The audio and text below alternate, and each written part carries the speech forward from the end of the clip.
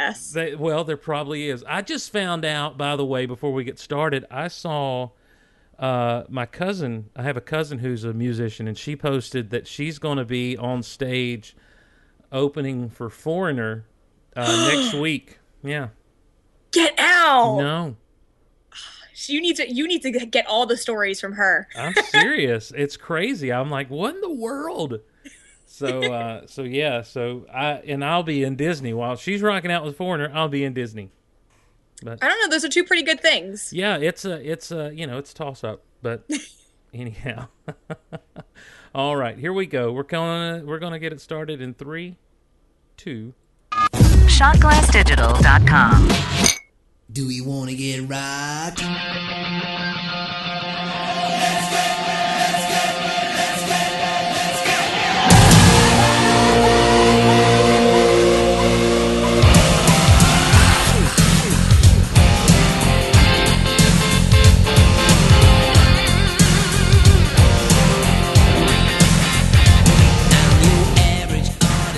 Well, hello again, everyone, and welcome to Rock Out Loud. This is the head-banging rebel son of Geek Out Loud. My name's Steve Glosson. So glad to be along with you. This is the show where we talk all about the music that we love, and for some reason, the music I love runs headlong into the music that my co-host loves, even though she's practically 20 years my junior. Ladies and gentlemen, please welcome to the show, all the way from New Jersey, our good friend Kristen. Hello, everybody. How's it going? It's going good. I mean, still like a week ago. Still on a little bit of a high from a week ago. It's just carrying over. I love it. You were. Oh wow, that's a great transition there, Steve. You went and you went and saw Rob Thomas. I did play live. And not only that, let's just get this out of the way right now. You met the guy. I met him. How did that go? It was awesome. So I went the first night because he played twice. And I went the first night. Wait, I love the text I received from you the next day where you're like, well, I may or may not have spontaneously bought tickets to the second night show. I did, because he didn't come out the first night, and then he texted or he tweeted, I'm so sorry. I had business meetings, and I'm sorry I didn't let you guys know that I wasn't coming out. I will come out tomorrow, I promise. So I was like, well, Jesus, okay. What do I do? So I went on StubHub and I got a seat that sold for $139 for $82, and I was 14th row. Wow. So yeah, so you cannot pass that up. So I was like, okay, you know what? This is meant to be. This is meant to be. I'm doing it. I'm going. I don't have work today. I'm going. And went there, got there, not too early. I got there about an hour, or I got there 2 hours before the show started, and I parked my car. I parallel parked successfully. And yes, that's worth noting, because it was the first time I'd ever tried it outside my driver's test. And it was in a tight spot, and I did it. Thank you. So, what do you drive? I drive a 2006 Chrysler Sebring, a.k.a. a boat. Well, I got me a car, and it seats about 20. It kind of could. The back seat's very crazy big. But I parallel parked it. I was very proud. And I just started, because I knew where the buses were, so I ended up walking around, and there was this mother and this daughter who were doing the same exact thing. So I went up to them and I was like, all right, yeah. I said, you guys are trying to meet him. Yeah. And they were like, yeah, we've never met him before and all this stuff. So I was like, hey, let's just go by the bus because we're back here. So why not just go to the bus? And there were these two girls there, and we only ended up waiting for 20 minutes. And then it started raining, and he came off the bus and he ran over to us and he was like, why are you guys out here in the rain? And we're like, because we wanted to meet you. And he shook all of our hands, and I texted you, Steve. I was like, he introduced himself. Yes. He was like, hi, I'm Rob. It's really nice to meet you. And I was just like, oh my god, I know who you are. I'm here because of you. Oh my god. Did you did you hold it together? I did. I'm pretty good with holding it in until after they leave, and then I have a momentary freak out. I did cry in front of one person. Oh, who? The lead singer of Jack's Mannequin. I don't even know who that is. Yeah. It was big deal. It was very important to me. Okay. All right. But that's a story for another time. But I was like pretty good. I was like, "Hi, I'm Kristen," and he was signing for some people. This one lady was like crazy with getting stuff signed for her daughter, and I was like, "Yo, like let us all have a turn, thank you." So then, like he came up to me and I was like, "Can I get a picture with you?" And the mom that I was hanging out with took my picture with him, and I turned to him and I was like, "Rob, you are one of the main reasons why me and my best friend are so close and have been friends for about 17 years now. Your music is such a link between us." And he was like, "Where is she? Where is she?" And I was like, "She lives in Seattle now, but we're still besties, and she's going to die when she hears that I met you," and da-da-da. I was like, "Well, you have to tell her I wish she was here." And then I told him I thanked him for writing angsty music and never stopping, like, getting influenced by angst and not being afraid to let it out. I was going to say, he could write a song about you and your friend being separated by the miles. He could, and it would be the most beautiful song ever. Yes. Like, let's be real. But then he was like, "Go get something to eat, you guys, before the show. Have fun tonight. Blah blah blah blah." And then he walked away, and then I started to shake. And I was like, I can't quite feel my legs. Well, you sent me the picture you guys took, and he was so excited to meet you. I know. I have no idea why he was that happy. I mean, because he listens to the show. He probably does. He was like, he saw it. I'd be like telepathically connected with it. And I was like, "You need to listen to Rock Out Loud because we love you." And he was like, "Okay, yes, I will do that." Wow. I think it's because, I don't know, I don't look like your average run-of-the-mill Rob Thomas fan. So I think he's probably like, "Yo, like a freak girl is out here. I love this." Let's see where I got my nose pierced. I got my industrial piercing. I got my snakeskin jacket on, You look like you showed up for a Bon Jovi concert. And, I kind of did. Yeah, and he's like, "All right, this is my kind of people." I know. I had my knee-high boots on. I was ready to go. And then like, go in. He opens up with Parade, and I died because he didn't the night before. And I was like, "Oh my God." And then he played Push. It was just awesome. Yeah, you called me during Push. I so did. I was being a good friend. Yeah, and I couldn't make out much until he started actually hitting the chorus. And I'm like, okay. And it was something about the way your phone filters out noise. Yeah, my phone is probably stupid. So. And in the beginning, it was funny because he forgot the words. It was like right as you picked up, and he forgot the words. And I was like, "Oh, Steve's not going to know what this is." And he was like, "Now, here's the sad part." He's like, "We're good enough friends that I'll tell you when I F up." And he was like, and I just got off the road with Matchbox 20 for like 2 years where we sang this song every night. And I just messed up. I'm sorry. That's awesome. So I was like, "Oh, I love you." Well, so you're on that high, and we'll go ahead. We won't bury the lead that after we get through our emails here, we're actually going to talk a little Matchbox, which we've taken some flack for on Twitter. We're going to lose all the credibility. We're no longer a rock podcast. Drop the mic. Rockers don't listen to Matchbox 20.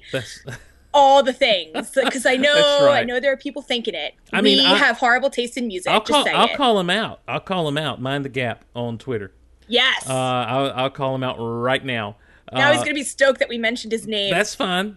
Mind the Gap was like, you lose cred when you go to Matchbox. But we'll talk about that, and hang with us because we're going to defend our choices and our ideas. I know why I dig them, and Kristen will talk about why she digs them, and we're going to get into this. But first, let's jump into a couple of emails we got. First, this one comes from Dylan as a response to our last episode. He says, "Dear Steve and Kristen, I love the Rock Out Loud podcast. I started listening to this episode this morning during breakfast.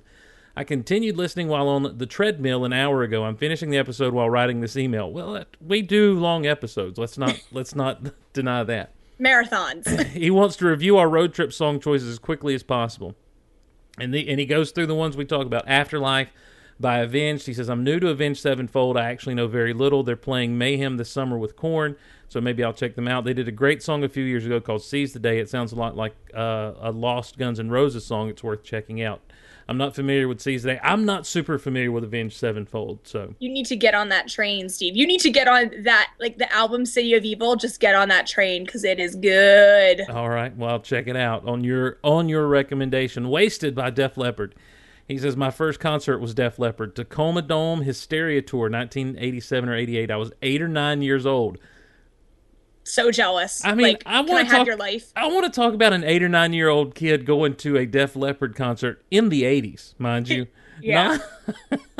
I mean, I was 9 when I saw Springsteen, and I was 10 when I saw Bon Jovi for the first time. But that wasn't in the party days, you know? Yeah. Oh, 87, 88 was right there with the, the stuff going on under the stage and that sort of thing. Oh, yeah. So, Tesla opened the show. One of my fondest memories is during the encore of the show, they played Creedence Clearwater's Revival's Traveling Band.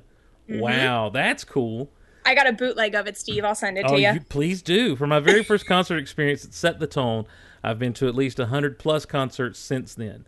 Runaways by the Killers. I would have went Mr. Brightside on this one. No. Mr. Brightside's like a sad breakup in your house song. Okay. But this, he says, but different strokes for different folks. I've seen the Killers live on the Samstown tour. When You Were Young by the Killers is such a great Springsteen record. Mm-hmm. Yet still being a Killers record. So he gets us. He gets our lingo. He does. I like this dude. He says, Like Sugar by Matchbox 20. I only know my basics about Matchbox and Rob Thomas, although he did write a great song called Visions of Paradise on Mick Jagger's solo record, Goddess in the Doorway. That one I really dug. Check it out when you can. Well, it just so happens, ladies and gentlemen, that we have Rob Thomas actually telling the story about writing with Mick Jagger. And it's a fun story, so just to kind of give you a taste of where we're headed in this episode, and to springboard off what Dylan said, let's listen to Rob Thomas talk about working with Mick Jagger. So right before the third Matchbox 20 record, I get a call from Mick Jagger to write some songs, right? Now, I want to put some perspective on the moment. Because I had to. We had sold like 20 million records when I met Mick Jagger, all right? To Mick Jagger, that's cute. Because I realized that when you go out in New York and you're hanging out with Mick Jagger and you're out drinking, no matter how many records you've sold in your life, you're just the guy hanging out with Mick Jagger. You're the guy holding his fucking coat, and you're the guy getting him a drink, and you're the guy smiling when you do it because you're just fucking happy to be there with Mick Jagger. Right? So I go in, I spend a couple days hanging out with him and writing music, and I brought in one song. And then we wrote another song that wound up on a solo record. And so he calls me at my house when I'm not there. And I get this message to my machine. It's like this. Like, beep. Hey, Robus Mick. Now, first off, I want you guys to close your eyes because it's a spot-on Mick Jagger I'm doing right now. I mean, it really is like it's eerie. It's like he's in the room. And it's almost a spot-on impersonation of my answering machine as well. So just check out the whole thing.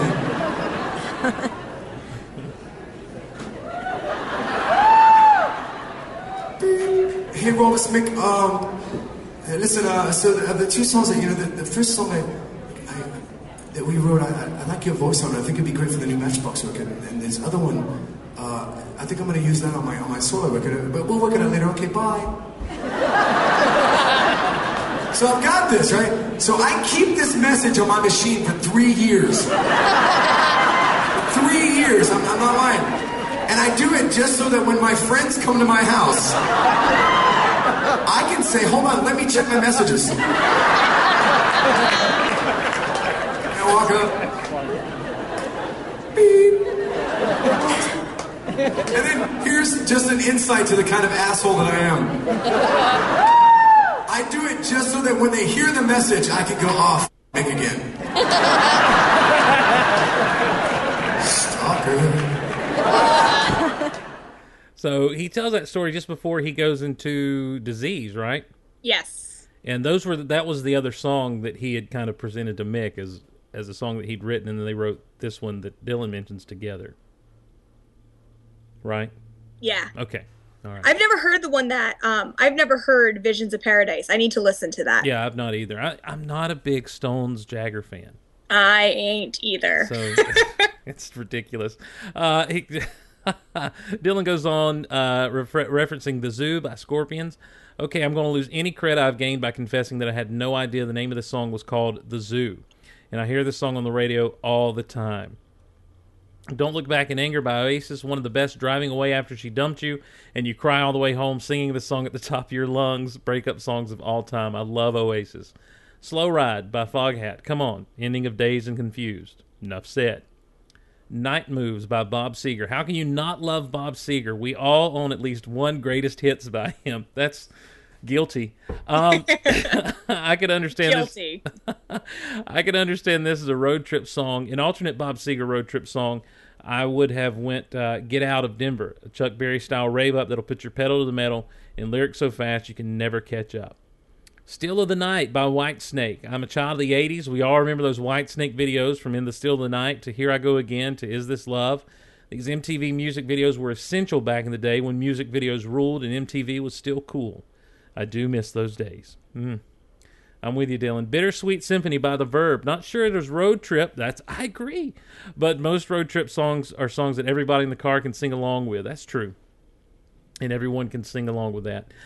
Check out The Verb's The Drugs Don't Work. I think that's their greatest song. Bohemian Rhapsody by Queen. 4 words. Wayne's World, The Muppets. Enough said. God Bless Freddie Mercury, the greatest singer of all time. Is he the greatest singer of all time? He might be the greatest frontman of all time. You like just listening to his a cappella stuff like that people have done on YouTube. Man, that guy had range. Yeah. I would love to hear him, like, if he was still alive. I would love to hear if his voice still was that awesome and amazing today. The Boys Are Back in Town by Thin Lizzy. Thank you for including this. Phil Lynott was such a rock god. More people should know about Thin Lizzy, or as the Irish calls them, Tin Lizzy. Jailbreaker Cowboy Song would have been acceptable as well. Badlands by Bruce Springsteen. The Boss. I came from a die-hard Springsteen family out here in Fort Defiance, Arizona. We are raised since birth to be Springsteen fans. Our religion is Springsteen.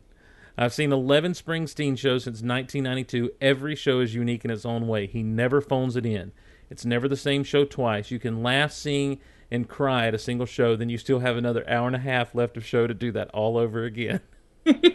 Preach. He says, Kristen totally gets the fandom that comes with being a Springsteen fan. It was refreshing to hear someone else talk about Springsteen like the way my family does. Keep it up, and I'll keep listening, boss, forever. Yeah. Hot Blooded by Foreigner.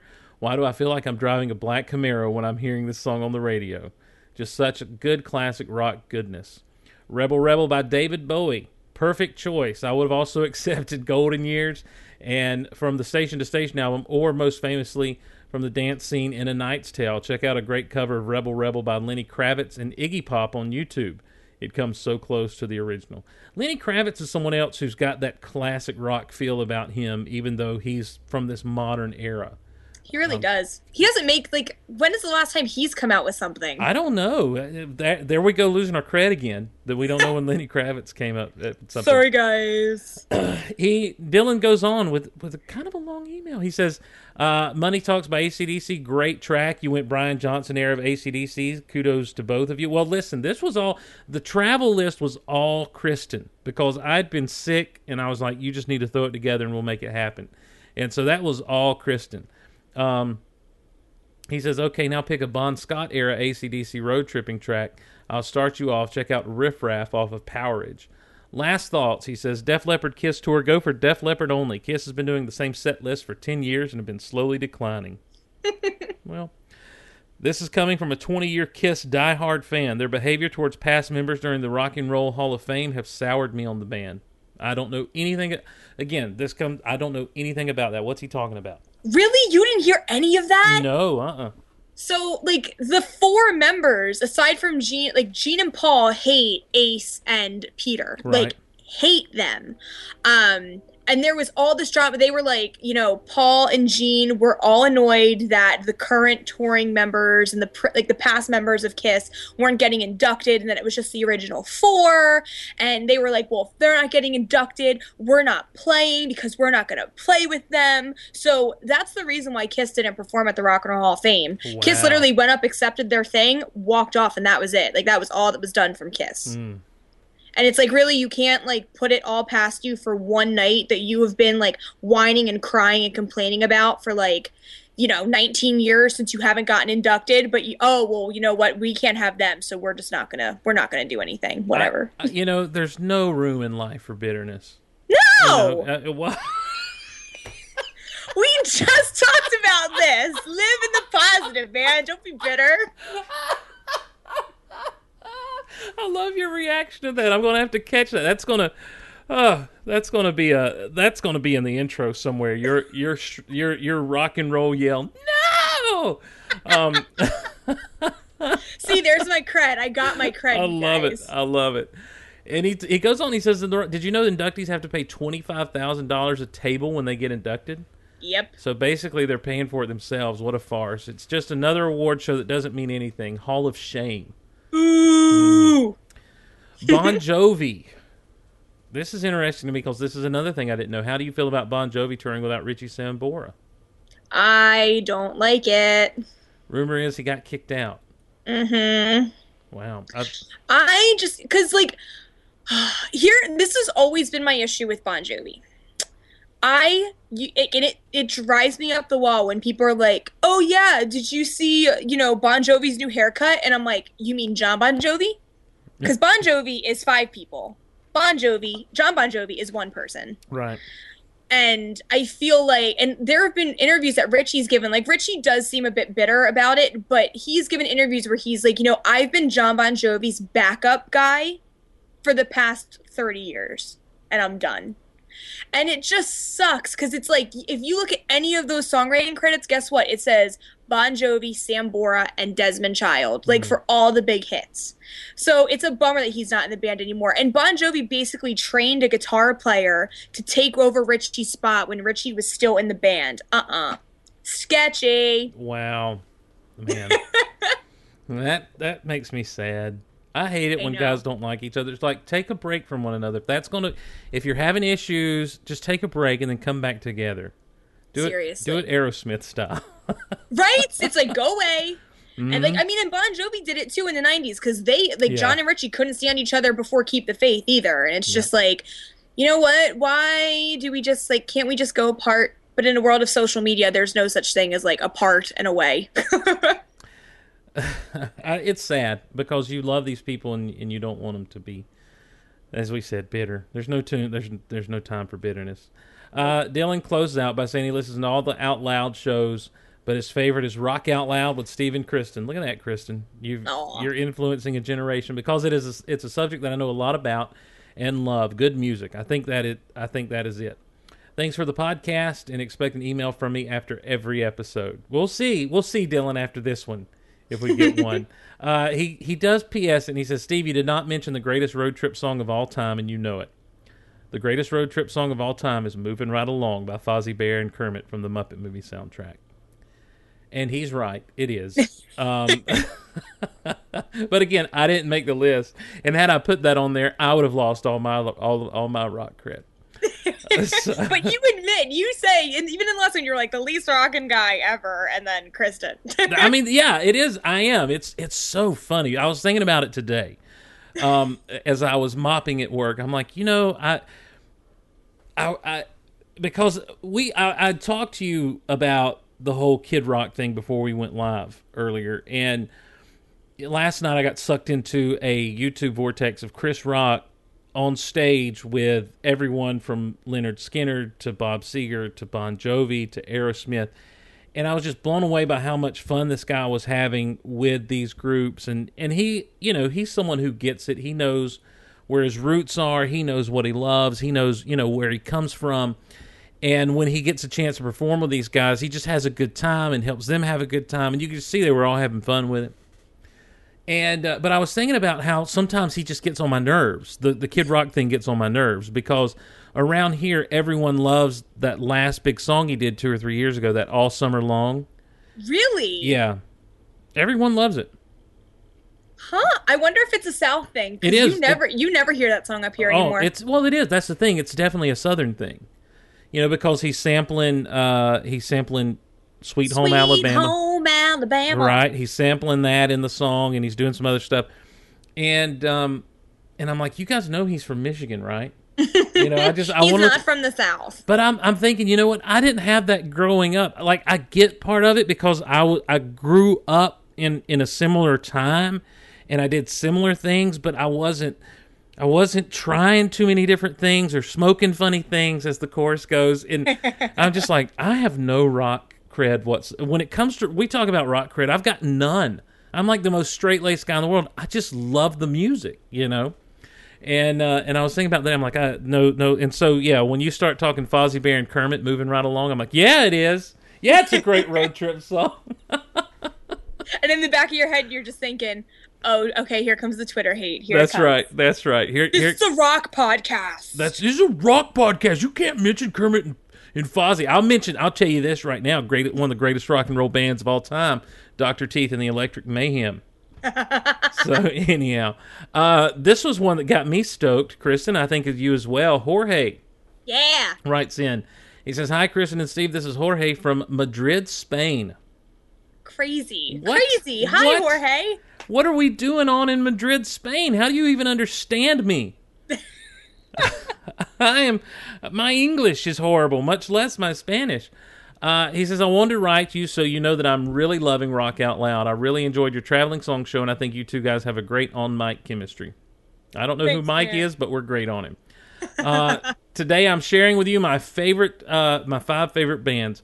Granted, I think they're heavier than what you usually listen to, but I would love to know your thoughts on them, and if you will do a show down the road about some of them. Megadeth. Nope. I can't say much about Megadeth at all. He says Dave. I just don't like Dave Mustaine, and I know he says that he likes him, but as a person, you just lost our only listener from Jorge, you're awesome, but I just think Dave Mustaine needs to get over the fact that he's not in Metallica anymore. Sorry. Okay. Number 2, he mentions Metallica. Everything after the Black Album, no, but everything before the Black Album, yes. I just never. They're too. I don't know. Too heavy. There's something about them I just don't like. I've never cared for them that much, and I know that takes away. Iron Maiden. Yes. Love.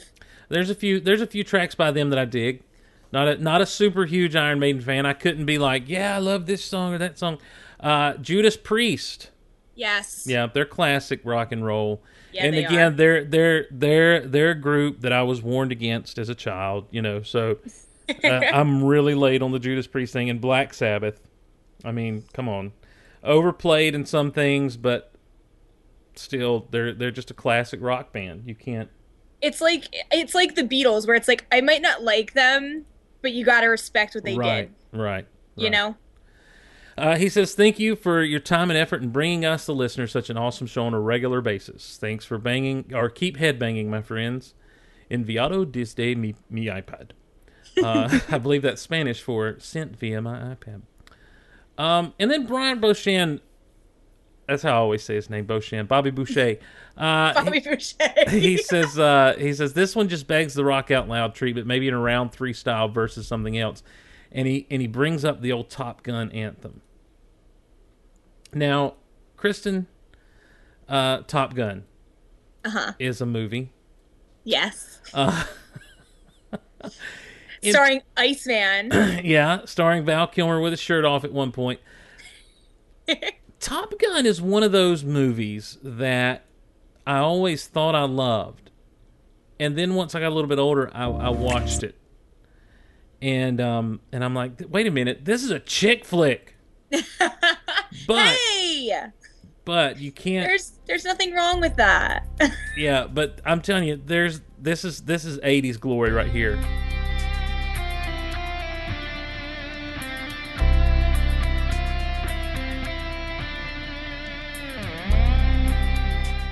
I mean, that stuff that's just someone jamming out on a guitar. That's a Top Gun anthem. I don't know what we would put it versus. I don't know if there's another anthem that, you know, has the same rock and roll feel to it for a movie that does. I know, I can't think of one off the top of my head. So every song has lyrics. That's right. But Top Gun's got a great sound. I mean, like, I'm sorry, as far as 80s soundtracks go, Top Gun's right there under Footloose for me. Really? Yeah. I mean, it's just pure 80s all the way through. You're talking, you've got the Kenny Loggins thing going, Cheap Tricks on there, Miami Sound Machine, hello, Loverboy. It's so... And they've got some oldies on there too, some Otis Redding, some Great Balls of Fire, that sort of thing. Of course, You've Lost That Love or Feeling. But look, when you go from Danger Zone to Playing with the Boys, shoot. What in the world? 10 out of 10. I mean, come on. You can't... I'm telling you, Footloose is probably one... as far as just capturing its time, other than maybe Breakfast Club, the Breakfast Club soundtrack, Footloose is one of those that just... It oozes 80s, and Top Gun is right there up under it, because they do have some of the oldies stuff in there, but by George, I like this. I like the soundtrack better than I like the movie. But anyhow... You can email us. Let us know what you think. Are we wrong about anything? Do you disagree with us? Are you about to just blow at your top because we've already told you we're talking Matchbox 20 today? You can email us at rockoutloudpod at gmail.com and let us hear from you. Whether you're from Spain or the deserts of Arizona, or I forget where Bobby Boucher is from, Louisiana, wherever. Let us hear from you. We'd love to hear from you here. We love getting emails, and we love being tweeted too. Even if you're mind the gap, telling us we're losing rock cred, that's fine. That's fine. We can take it. We can take it as long as you're open-minded about it. That's right. That's right. Just be open-minded. Just have an open mind and enjoy it. Now let's talk some Matchbox 20, Kristen. Let's. I'm gonna ask you this question, and I demand an answer.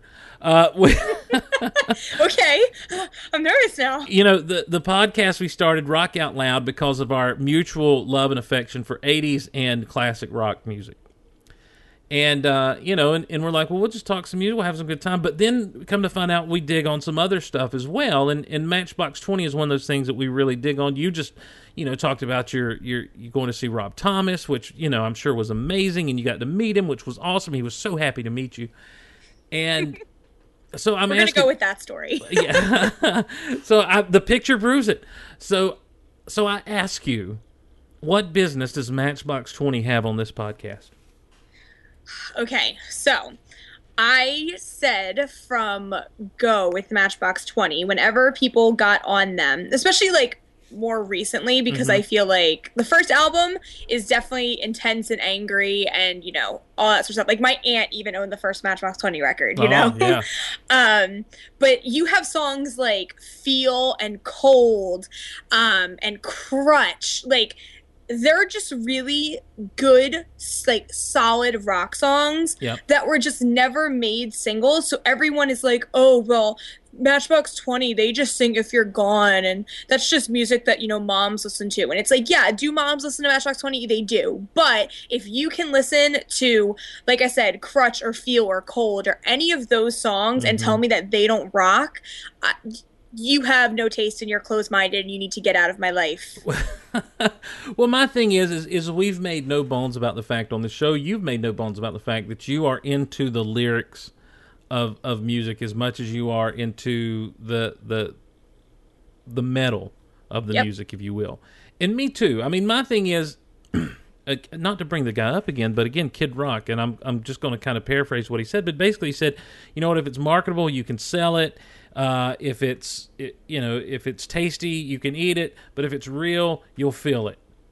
Yeah. And my thing is, when it comes to music, I don't necessarily look, it depends on what I'm in the mood for. I look for music that I feel. And if I feel it, then I hang with it. And what I found with Matchbox 20 is, and understand, these guys, their first album hit big in the mid-90s, around 96. I was in college at the time. And everyone, every radio station, every radio station was hitting some 3 a.m. and then some Real World and stuff. And it was just like, cool group, cool music. But here's a truth about a lot of these guys around that time. There was a lot of flash in the pan in the mid-90s. There was a lot of, well, what do we do with the fact that the grunge scene is dying out a little bit? Who's going to stick around? The pop idea of pop music was changing and shifting, and we were looking for our next teeny bopper and all this stuff. And here come these guys on the scene with, for all intents and purposes, they could have been Deep Blue something. Yeah. You know, I mean, they really could have been. But what began to happen is just like with anything, the good stuff sticks around. Yep. You know, and that's what happened with Matchbox 20. They continued to put out good albums and good music. And, you know, obviously good is subjective. You know, you might not like their music, but their lyrics, and I never stopped feeling what was being put out. I'm telling you, you know, when we talked Bon Jovi, you talked about going from New Jersey to Slippery When Wet, or vice versa. Which way is it? Slippery When Wet to New Jersey. Slippery When Wet to New Jersey. And you talk about, you know, having an album like Slippery When Wet that is just so good from track A to track Z. And how do you follow that up? Well, you follow it up by putting the needle to the wax, and you hear "Lay Your Hands on Me."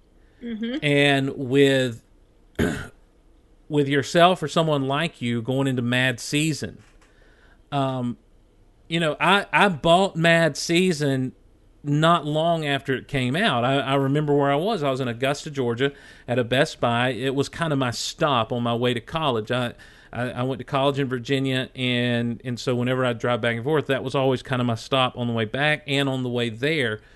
And I would always go in Best Buy real quick, look around, see if there's anything new to pick up to kind of listen to on the road. And I bought Mad Season, thinking, well, I like Matchbox, you know. I think I've heard this new song they've got up here. I don't really know if it's any good. Throw it in, and I'm like, well, what a good follow-up. I mean, just every single track, and of course we'll talk about it as we get into it. And to me, that's staying power. They did not sound exactly like they sounded on Yourself or Someone Like You. More Than You Think You Are does not sound exactly like Mad Season, and North does not sound like More Than You Think You Are. But they're close enough. You can tell it's the same guys, just evolving.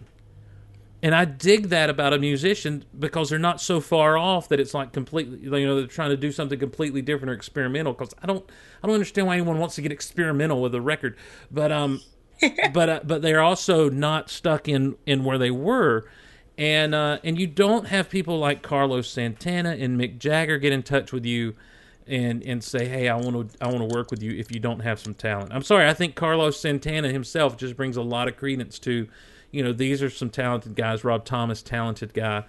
And, you know, I dig this group, and I dig what they make me feel when I listen to them, if that doesn't sound too girly for a rock and roll show. Oh, please. We're about to gush, and let's just rename this right now. It's not the Matchbox 20 podcast. It's the Kristen is a very angsty person and was totally an emo kid in the 2000s, because I'm going to talk some lyrics. Whew, my God.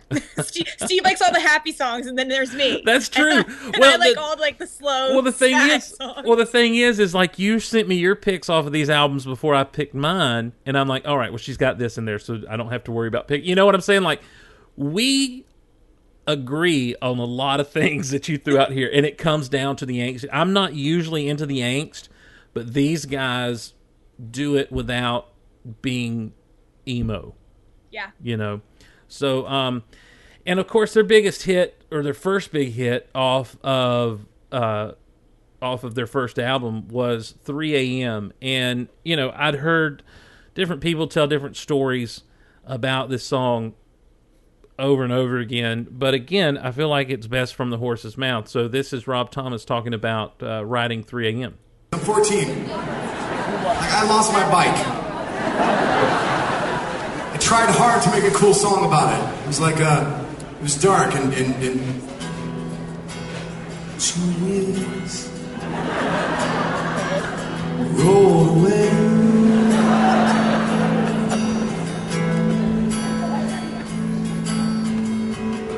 I think it was Jack. By the way, it was Jack. I know he stole my fucking bike. I just know it was Jack. But I couldn't find a cool way to say the song. He knows. So I'm writing all these songs, and basically just like, you know, Lionel Richie, I'm just writing songs to get laid. Like, I'm just trying to write songs to meet girls. And, yeah, you call yourself. I say I'm writing songs to get laid, and one girl, she's like, yay! Get laid, yay! I already knew a lot about you, Odie.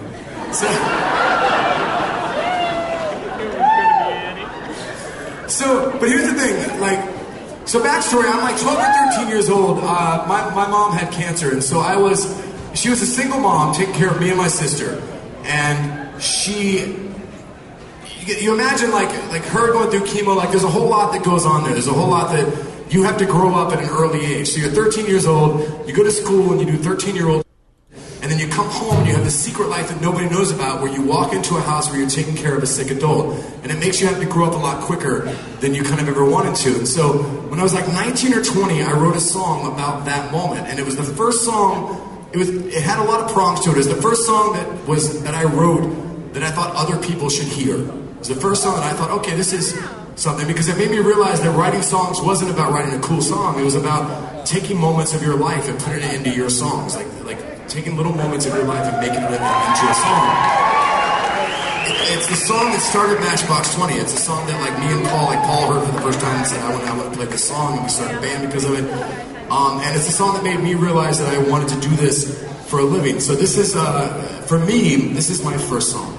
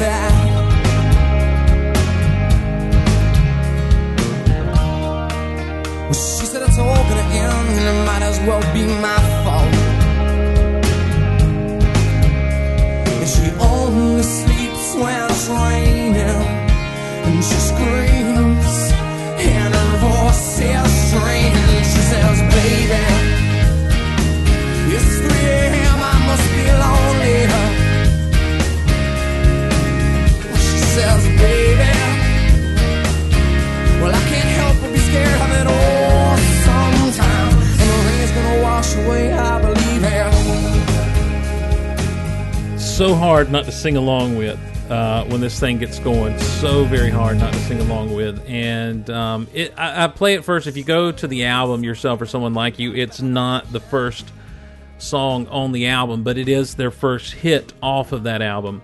And it's kind of the song that introduced the world to this group. And for me, in 1996, I was like, okay, again, I go back to, I remember where I was in 96, and I remember, this is off of this is coming around the same time, not long after, and I said, what about breakfast at Tiffany's? And I'm like, okay, so this is kind of the style that people are going for now. But this resonated so much more with everyone else, especially once you started hearing the stories and realizing this guy's just writing from his life. And this is not someone who's necessarily out to... Of course, everyone who begins to put their art out there is hoping it's successful and well received. But this is someone who's obviously going to have some type of staying power with what he's doing. I don't know this is going to be a flash in the pan. And as we get into the next hit, we'll talk a little bit more about that. But Kristen, you love yourself some 3 a.m.? I do. The lyric I always go to is, she thinks that happiness is a mat that sits on our doorway. Oh, yes, me too.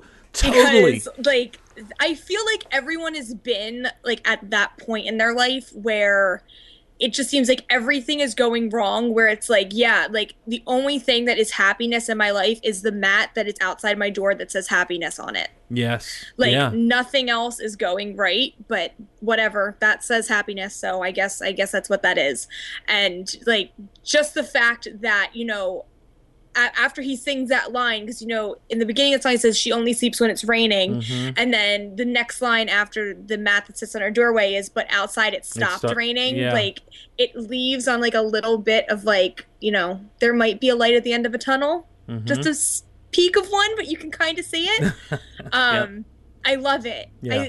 I just love it. Well, and that's what I'm saying. These guys are emotional and they're real without being emo.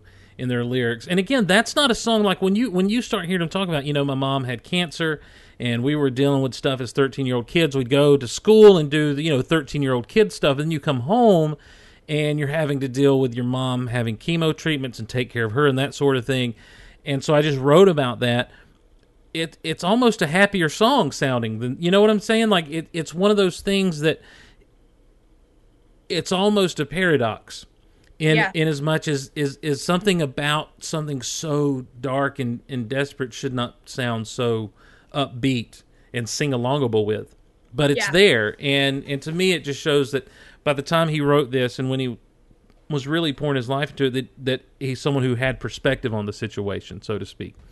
And that's to me is what comes across every time I've ever heard Rob Thomas talk about anything is he's a guy that's come away with some perspective from what's going on in his life, and and that of course being no different. But what a big deal, and what a great way to introduce yourself to the world.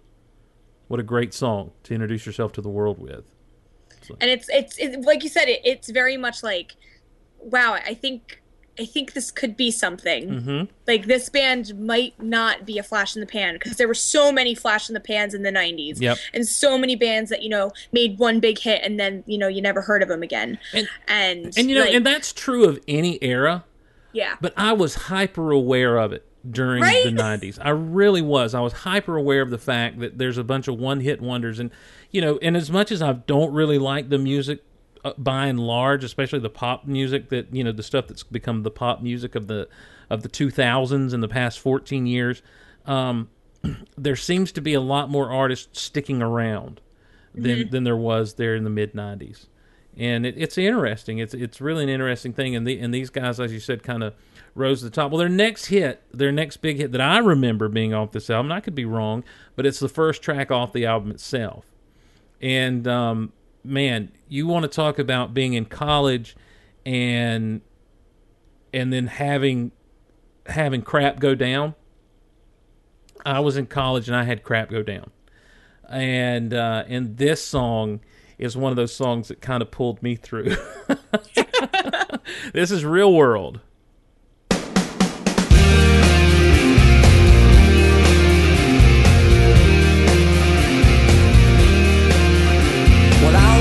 It's like to be the rainmaker. I wonder what it's like to know that I made the rain. I'd store it in boxes with little yellow tags on every one, and you could come and see that when I'm done, when I'm done. I wonder what it's like to be a superhero. I wonder where I'd go if I could fly around downtown. Yeah. From some other planet, I get this funky high on the yellow sun. Boy, I bet my friends are already stunned. They're stunned. What did you hope to learn about here? If I was someone else, would this all fall apart? Strange, where were you when we started this game? I wish the real world would just stop hassling me. So, it's the mid-90s. I can't seem to do anything right. I can't seem to get it together whatsoever, especially as you roll on into the later 90s. Just things started to just kind of, I was figuring out that I did not know how to live on my own. I did not know how to pay bills. I did not know how to manage my money. I did not know how to manage relationships. I did not know, suddenly I'm in the real world, it seemed like, with no ability to handle the real world, which kept hassling me. And there were a lot of days where I would just sit there and be like, oh, it'd be so much better if I just was better than I am. Kind of, that kind of thing. And that's kind of this song. Yeah. And so I learned to really dig Real World quick. This song just, it jams. It does Take a drink. jam Take a too. drink, Yeah, everybody. it does jam. Yeah, listen, it's another one. I've had a hard time not singing along with it. You know. Like when we were going over our list, and I was like, Steve, if you pick just pick Real World, because I have my two, and like I have to pick these two. But just like like I wonder what it's like to be a superhero, from some other planet. I get this funky high on the yellow sun. Like, come on, we're part of the Geek Out Loud network. That's we right. we gotta include Real World. Oh yeah, and of course, being a geek back then, it's like, Superman. This guy's all right. I could dig on this guy. It's like, oh yeah, this guy's good peeps. I want to hang out with him. That's right, exactly. But yeah, and it was the second or third big hit they had off this album, and that's the other thing. A lot of the other, the one hit wonders of the '90s didn't even have top 10 hits coming in or top 20 hits after their big one had fallen off, and these guys just boom, boom, boom off of this first album, and so this was no different. And I love the video for this too. By the way, it's so trippy. It is so trippy. It's like a newscast going into something else. It's a trippy video, and I just remember like that's what those. And it was the first video I'd ever seen. I'm like, oh, so that's what those guys look like. And these are the guys that have been singing to me on my radio and whatnot. And so I'll take Rob Thomas walking a camel with eyeliner. Yes, yes, I'll take that. Thank you. That is my biggest image of him from that time period. Is Rob Thomas would rock the eyeliner. I love it. I love it so much. So now we get into one of these things, and I did not pull the clip, and I apologize. You had sent a clip where he talks about Push, and he talks about the idea that they caught some flack for it being a little misogynistic, and they thought it was about literally pushing a girl around. That's not it at all. And I'm like, well, I'm glad he cleared that up for me too, because I always wondered about this. Well, too, like I don't know what TV show was, but he was on a TV interview, and he was talking about how everyone said that it was this misogynistic song, and he was like, no, I was actually like the one being pushed around in a relationship. Yeah. So it's like, no, it's actually the complete opposite of what you're thinking. Mm-hmm. And again, being the super nice guy, been there. Here we go. This is Push.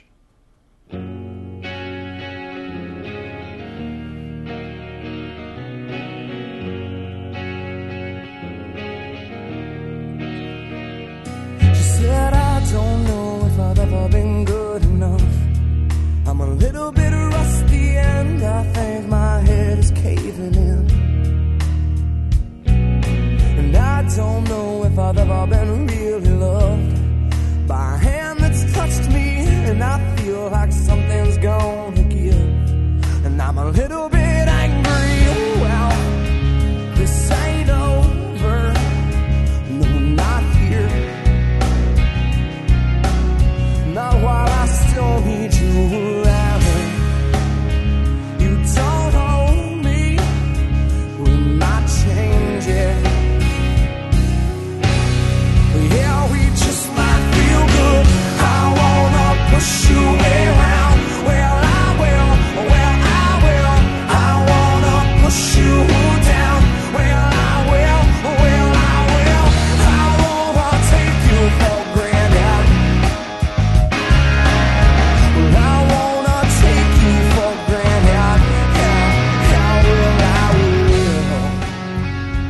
And what's funny about this song for me is that I always attributed it to my ex. and the way that she kind of treated me, but that's neither here nor there. It's appropriate. It really is, and it's again, you like every time I heard this song, I'm like, he's not. I knew, because you can just tell. It's like he's not saying he wants to be abusive to anybody. I always read it as he's saying this is what's being said to him. Yeah.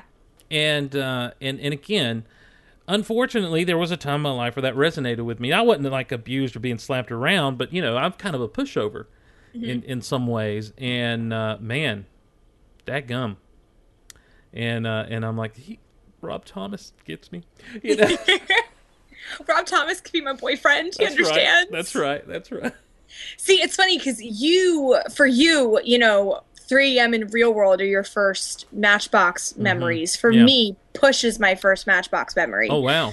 Like, I remember being in a car, like, in the summer, because I remember it came out in the spring. Like, it was warm. We had the windows down. And I remember hearing it it could have been the first time. It might not have been the first time. But I remember I was just like, ooh, I like this. And I was only, like, 6 or 7 at the time. But I was listening to lyrics. I'm like, this is just really good. And then I remember that summer, that song just caught fire. And it was everywhere. And I was like, I remember I would sit in the car and I'd be like, well, I will.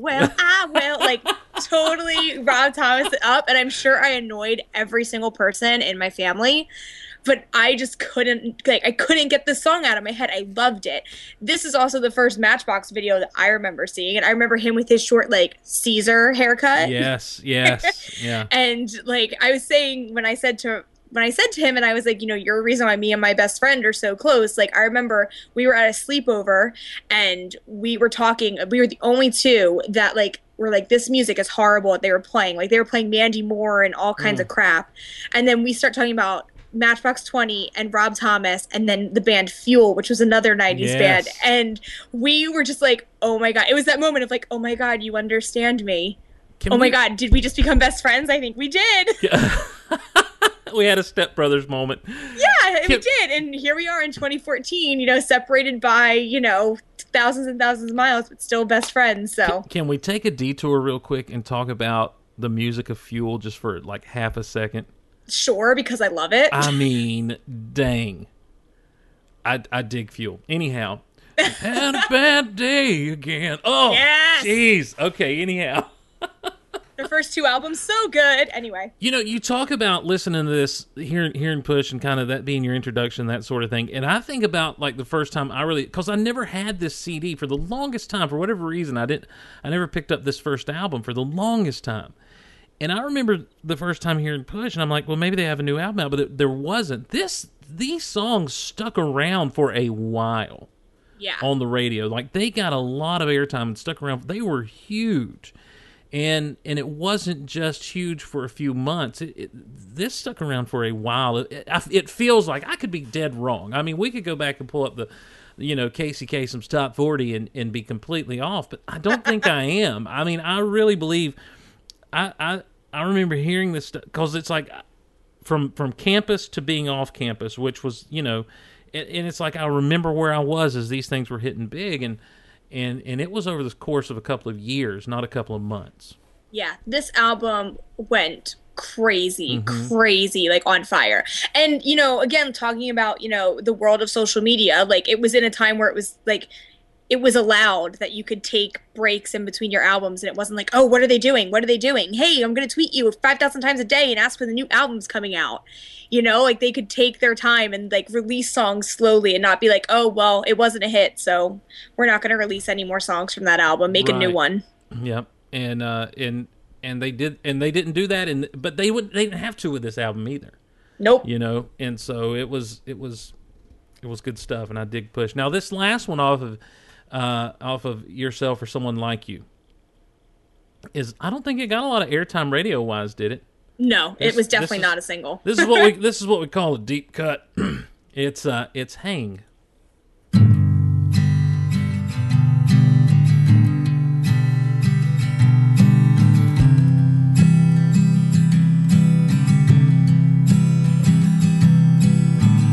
She grabs her magazines, she packs her things and she goes.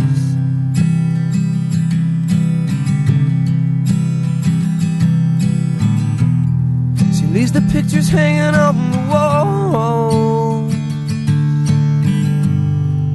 She burns all her notes, and she knows she's been held to a few years to feel this old.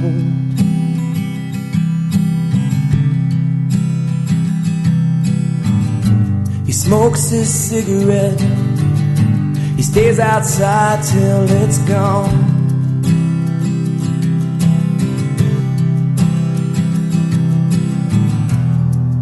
anybody ever had a heart, well, it wouldn't be alone.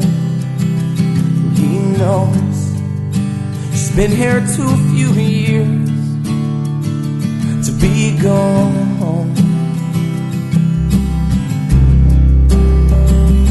And we always say, let it be good to go away someday.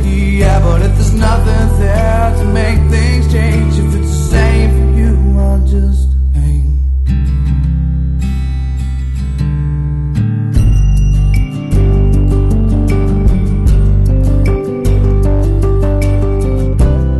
This is one of those songs that I get completely lost in. Seriously. For the nearly 4 minutes that it's playing, I lose myself in the story. I lose myself in the feels, if you will. And I can't tell you how much. And this is one of your picks, but this is what I'm saying as far as like how we were spot on. I can't tell you how much I absolutely love this song, and it makes me feel so sad, but so good at the same time. Yeah, this is a back porch song, like we were talking about with Bob Seger. Like, this is a back porch song for sure. And let's all raise our hands in the chat. Who's shocked that it was Kristen with the deep cut? No one. Okay. Yeah, but again, this is a group though that. When we come to some of this other stuff, when we're doing the Bon Jovi and the Def Leppard, I was introduced to those guys' work mainly through their hits. But this group is a group that I was like, when I first heard them, from the get go, I was like, I got to know more, I got to hear more, and so this is a group that I hung with from '96 on. Yeah. And, and though I don't know much about their lives and biographies and that sort of thing, the music in the albums, I do.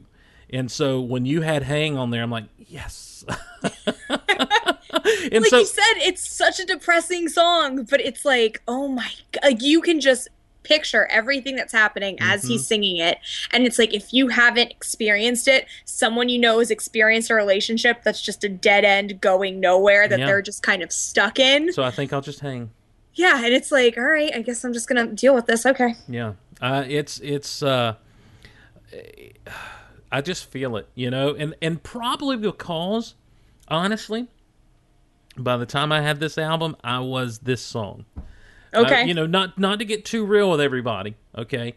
But by the time I had this album, was listening to it, I was this song where I was just stuck, and I knew I was, but there was no getting out, or I didn't see any way out, that kind of thing, and it was just like, well, this is what it's going to be. Yeah. And I'm like, well, I guess I'll just hang.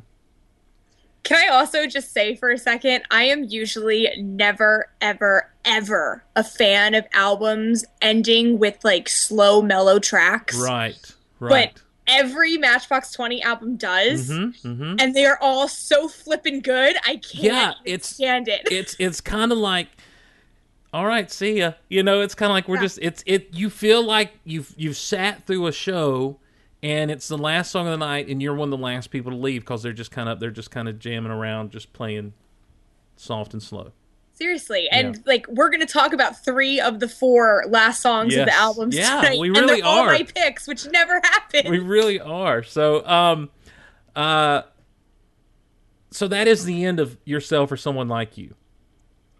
And again, you got to understand how big a deal this album was. Now, I don't know that commercially they had the success on any of the subsequent albums that they had on that first one. Really? I don't know. I mean, did they? Do you think that Mad Season did? Oh, I think Mad Season, just with If You're Gone alone. Oh, that's true. If You're Gone. I think If You're Gone is probably their biggest hit. Think, okay, all right. It's like not counting Smooth, obviously, because that's not Matchbox 20. Right. But I think If You're Gone's their biggest song. I guess so. I guess you're right. And they also had what? Gee whiz, I got to pull up the albums here because I do get confused between them. I get confused between Mad Season and More Than You Think You Are. Okay. I forgot about If You're Gone's not on our list here. Everyone knows If You're Gone. I love If You're Gone, by the way, because again, I can relate to it. I love the story behind it too, like how that's a real story of when he met his wife, and his wife was like, "You're in a band. I'm not dating you. Oh, wow. Sorry." Wow. And he wrote that song about it. Wow. Well, Mad Season. Does Mad Season have Bent? Yes. Yes. Okay. I do remember Bent being off of that, and I remember that kind of being that was the first single that was released off of Mad Season. Yeah, it was. And then If You're Gone comes along, and everybody digs that. But I want to tell you, I had the moment of putting in the CD. I had the moment of, is this going to open as good as, because Real World was the first track on Yourself or Someone Like You. And I had that moment of, how are they going to follow up that album? Because I'd been burned by Hootie and the Blowfish back in the early 90s, my senior year of high school or whatever. And I'm like, can they do it? And this is what they did for me.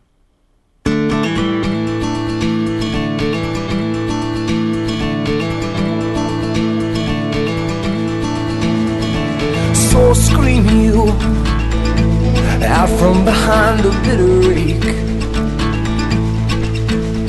Well, you're hanging on the memory you need most. You still want love. Love's ugly, smooth and delicate, but not without affection. No, not alone. Instead of wishing that it would get better, man, you're seeing that you just get angrier. And it's good that I'm not angry. Well, I need to get over. Well, I'm not angry anymore.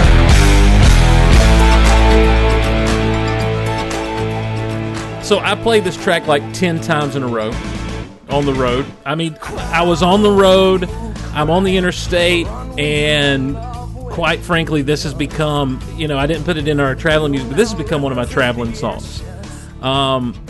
It jams, it does everything it needs to do, and I'm telling you, I sing along with it every time. And there's that great moment toward the end where they go into the deal where where the cymbals are, where he's opening the cymbals up as he hits them, so you get kind of a reverse cymbal sound. Mm-hmm. And I'm just like, I love this song. I have no idea really what it's about. I just love the song, and to this day, I'm like, why is it good that I'm not angry? What am I going to blow up if I am? That, but to me, it was the great first track on what is essentially a great album. So this is basically your lay your hands on me, since you experienced it in real time. It really is. You were like, thank you, this album's actually good. It really is. And then you go from that into, listen, this is one of those things where we just need to do a show on this album. I know, we got to do an album spotlight. That's what we should call it. Yes. You're listening to a Rock Out Loud album spotlight. With Steve and Kristen. Yeah, because you go from that into Black and White People. Yes. Crutch is so good. I love Crutch. Last Beautiful Girl, If You're Gone, of course, is so big. We'll talk about some of these in a minute. Mad Season, the coup de grace of this album, of course, is Rest Stop. All of these things are just so good. And I'm just going to, and I remember I'm headed up the road. I'm headed north. And just listening to this CD, and I just can't get over how much I'm digging it. And it starts with Angry for me. I love the way it kicks open and what it builds to, and just how pumped you are by the end of it. And it's good that I'm not angry, because if I was, I'd probably break something listening to this song. Don't do that. No. Well, and like we were talking about earlier too, like, it's different. It's not, Yourself or Someone Like You again. It's not that super angry angst kind of music. Like, you could tell this is a band that kind of took time off, internalized, like, who am I? What are we now that we just did this? Yes. And what do we have to say now? Yeah. And it's a mature album, which I hate to be like, oh, well, this showed mature, but it did. This is the album in which the group Matchbox 20 matured a little bit. It's their sophomore outing, and there's a maturity there that comes with the sophomore elephant poop coughing. Yes. I like your critic voice. Thank you. The title track is one that you picked off of this, and I so love this song. let's give it a listen.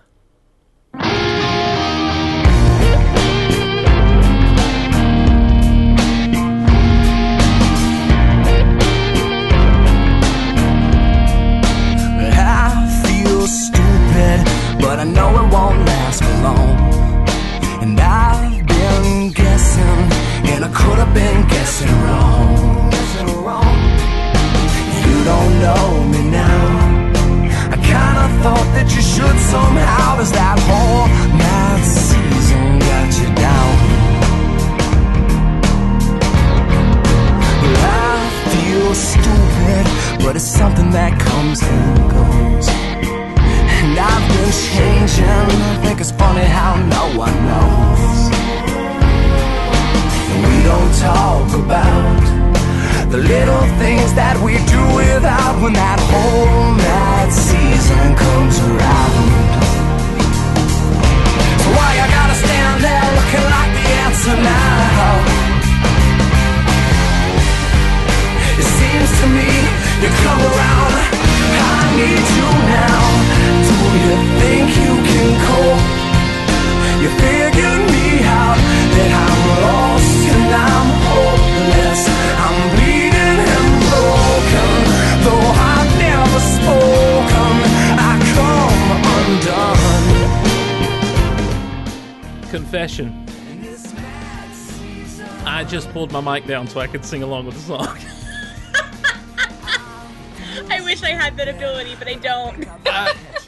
On the last episode when we were talking about traveling music, you talk about music that just oozes out of your speakers. Yeah, And it does. And this is it. I mean, the way it just opens up with that, that guitar riff, that down now, and just the driving quality of it right to the hook when they hit that chorus is just it's a great song.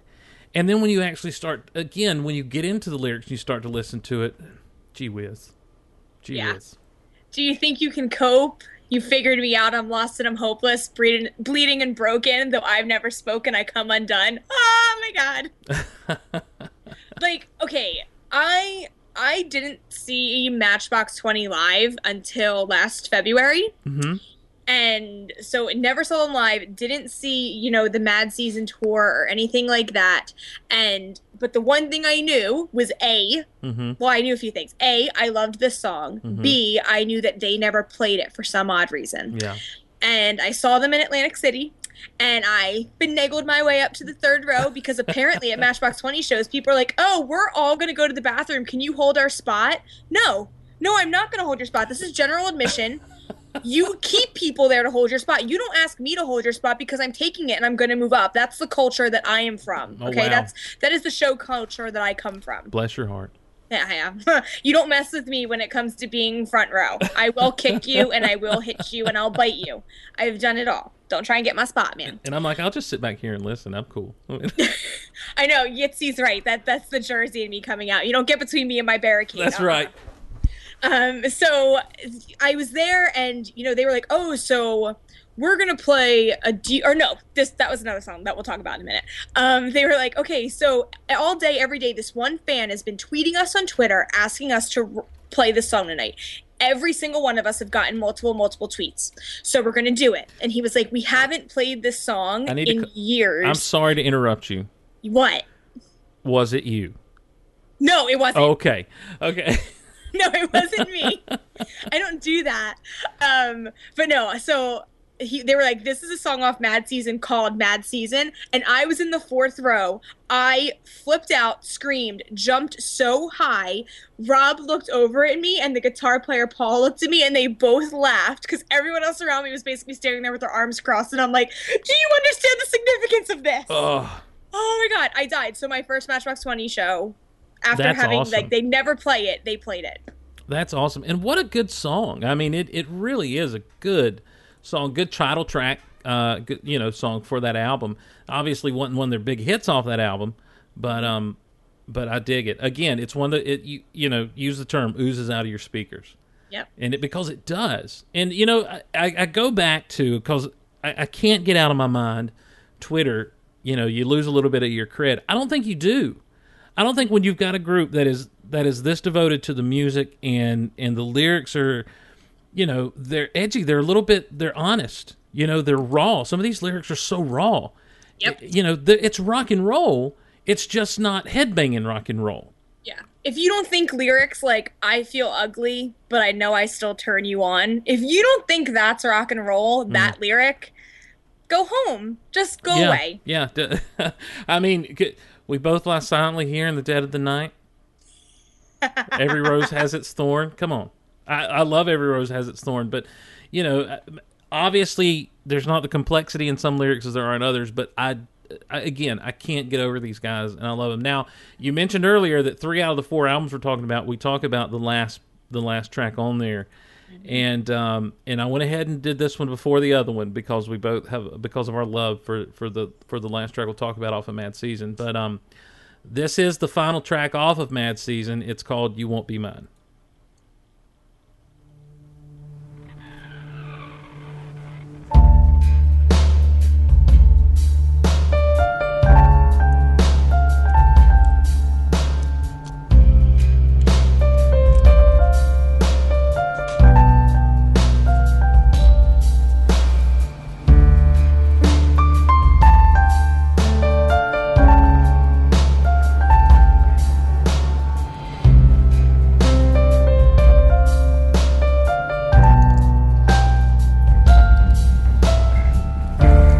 Take your head around the world and see what you get from your mind. Write your soul down word for word and see who's your friend and who is kind.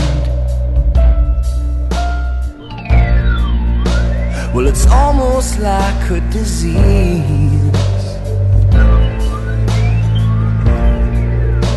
and I know soon you will be overrise. You will be strong, you will be rich in love, and you will carry on.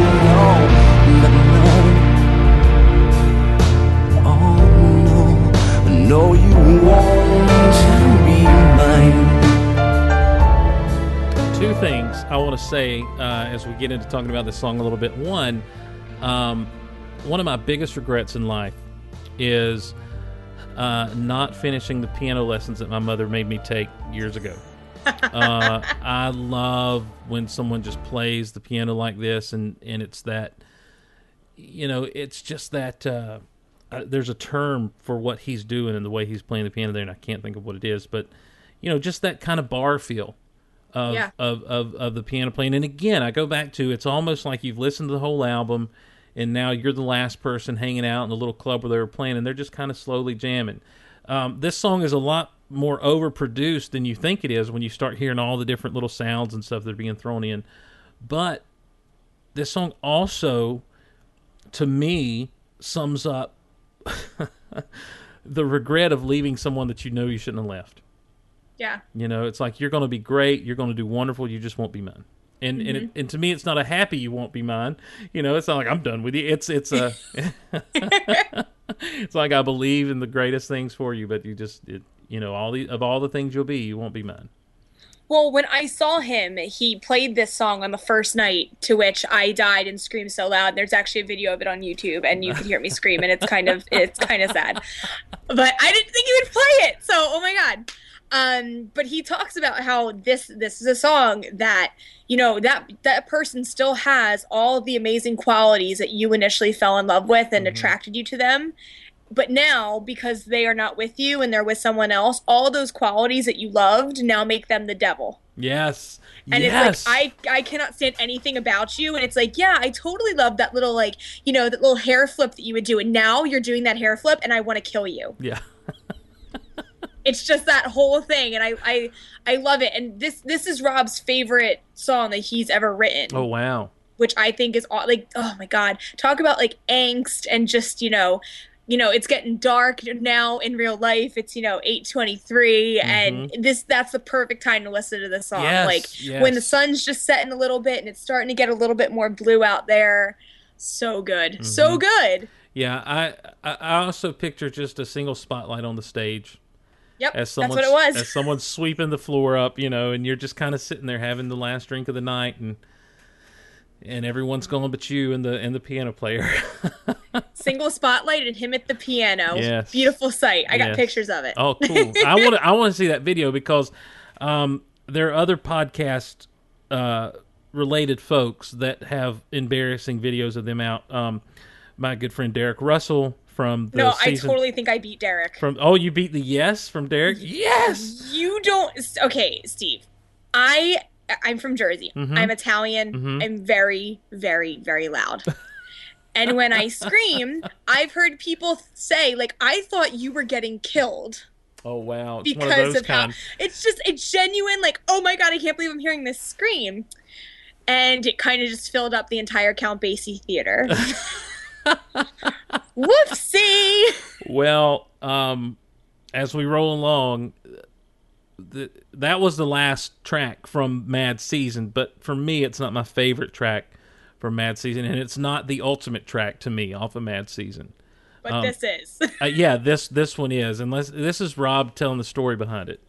The next song is this is one. There's a couple songs. Black and White People is one of them, and this song was written, I'd say 10 years ago, but I think I've been saying that for like 3 or 4 years now, so it's got to be like 11 or 12 years ago, and. But I was like 17 years old. I was hitchhiking from Orlando to Daytona. That was my plan for the weekend. And I met this girl, as you do when you're 17. And we had this great week together. And we were headed back to her place. That was a big plan. We were going to go to Tampa because she lived in Tampa. Somewhere on the middle of the road, she just stopped the car and kicked me out. She pulled over. I was sleeping. She opened the door. She said, "Listen, this just isn't going to work out." And sorry, and thanks for playing. And she kind of kicked me out on the side of the road, and she didn't even take me to my exit, and I thought, and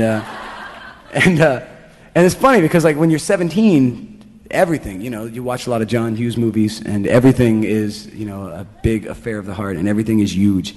And now, not so much. Now it's just kind of a character-building, funny story, but at the time, that messed me up, so I wrote a song about it, and here it goes.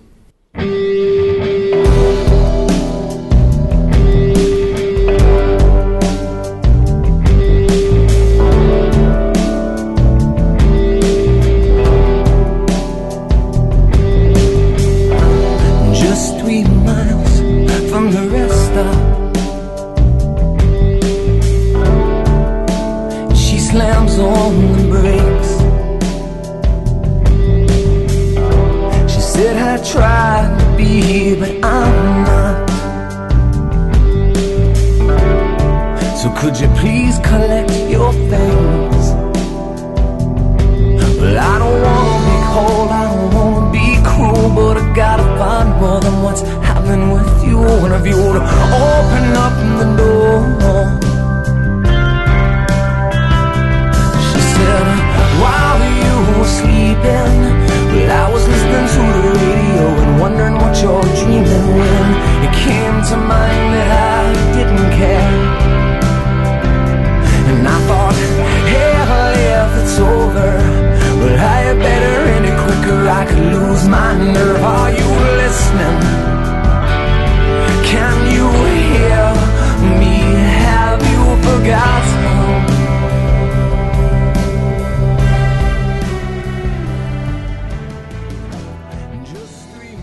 this song almost ran me off the road.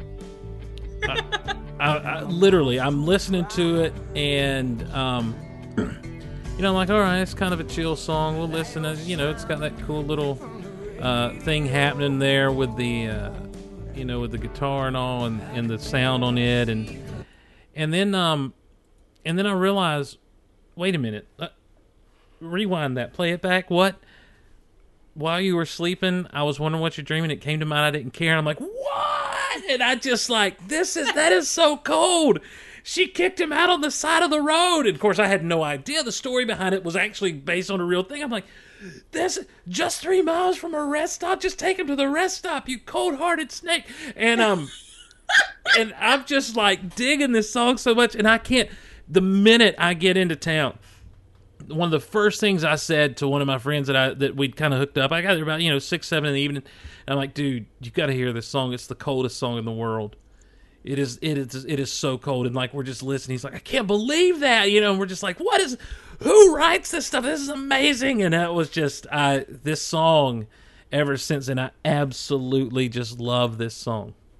It's so good. Like, okay, I have 2 things to say about this song. One, this song is the reason why you and I are, like, friends. It really is. Yes, it is. Like, I don't know if I posted lyrics on my Twitter and then you responded and we just started having, like, a Twitter war back and forth with it. But this is, like, the basis for Rock Out Loud, guys. Me and Steve gushing over Rest Stop. I think it was a Friday night show. A big honking show, and I was just like, here's one of the coldest songs ever, guys, and I just played it, and you're like, Rest Stop, and I'm like, Kristen loves Rest Stop, and we just went from there. Because it's so good. Oh my god, so good. And then, like, second thing, because I gotta mention it, because I talked about my first time seeing Matchbox. Another thing that happened at my first show was Kyle, the guitar player, stepped up to the mic and he's like, we're gonna play a super deep cut right now for you guys, because we love this venue and we love Jersey. We're gonna play a super deep cut. And what starts but Rest Stop. Oh. And Homegirl dropped dead. Talk about scream.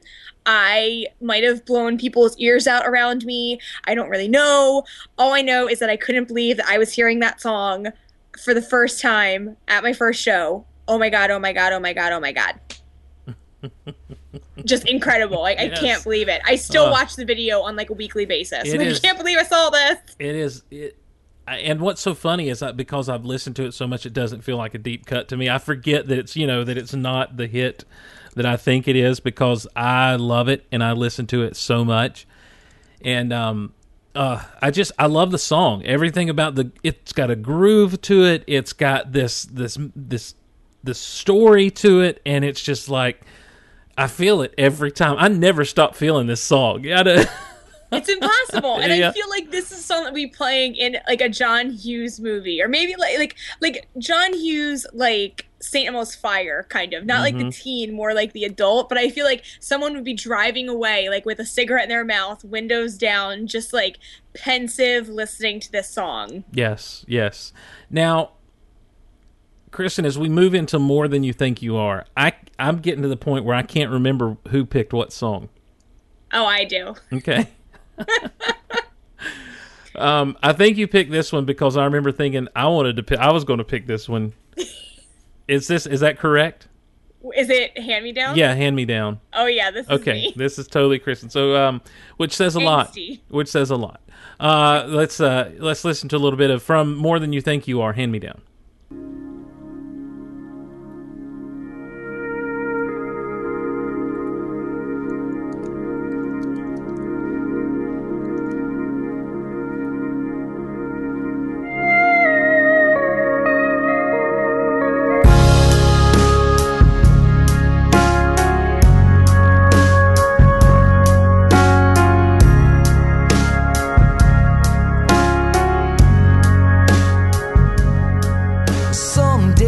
Your small town world on a big town avenue.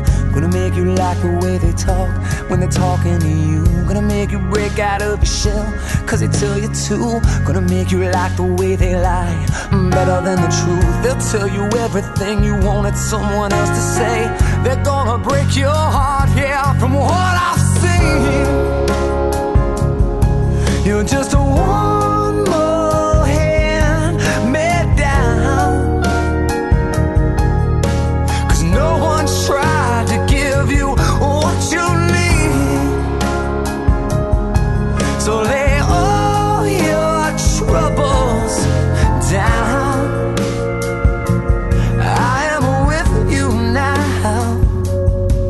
Somebody ought to take you in, try to make you love again. I have a thing about songs where the vocals are said in kind of a fast way, just like with this song here, and that's what initially drew me to it.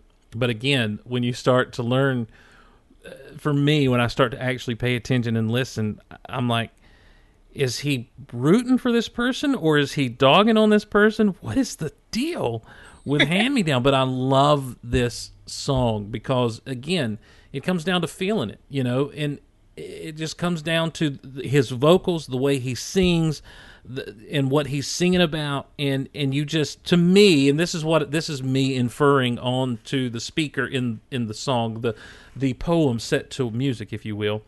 I'm inferring that this is someone who's just like rooting for someone to quit living their life like a hand-me-down. Yeah. You know, to pick themselves up and get on with being better than what they're being right now. So, like, this song for me, it's just, I don't know, it's talking about how, you know, we were talking about 3 a.m. and, you know, the happiness is a mat that sits on our doorway. Like, I feel like this is very much a song akin to those kinds of lyrics where Yes. I feel like at every point, like, someone has, like, you felt like that you weren't good enough and people were trying to make you better than you were, but you weren't really comfortable being better than you were, but they told you that you had to be that way in order to, like, succeed and, like, get to that next level. So the fact that all of these lyrics are just like bucket of feels, like, Yes. it's so true. Where Yeah. I just sit there and I'm like, yep. And Yep. what's so dangerous in talking about these things is we could start to get really real if we're not careful. Oh yeah, So- we totally could.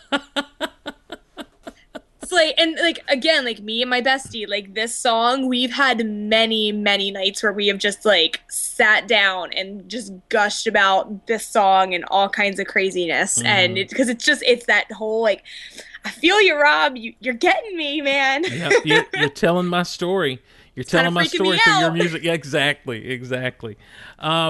This next track off of More Than You Think You Are, and again, I guess I pulled the hit off of here in my pick with Unwell because like you took Hand Me Down from me. And so I'll go ahead and hit the hit. It's not the order I have it in here, and I don't know why I don't know why the order is the order on this particular album, but this is their big hit off this album, and I like it because it's got a banjo. It's Unwell.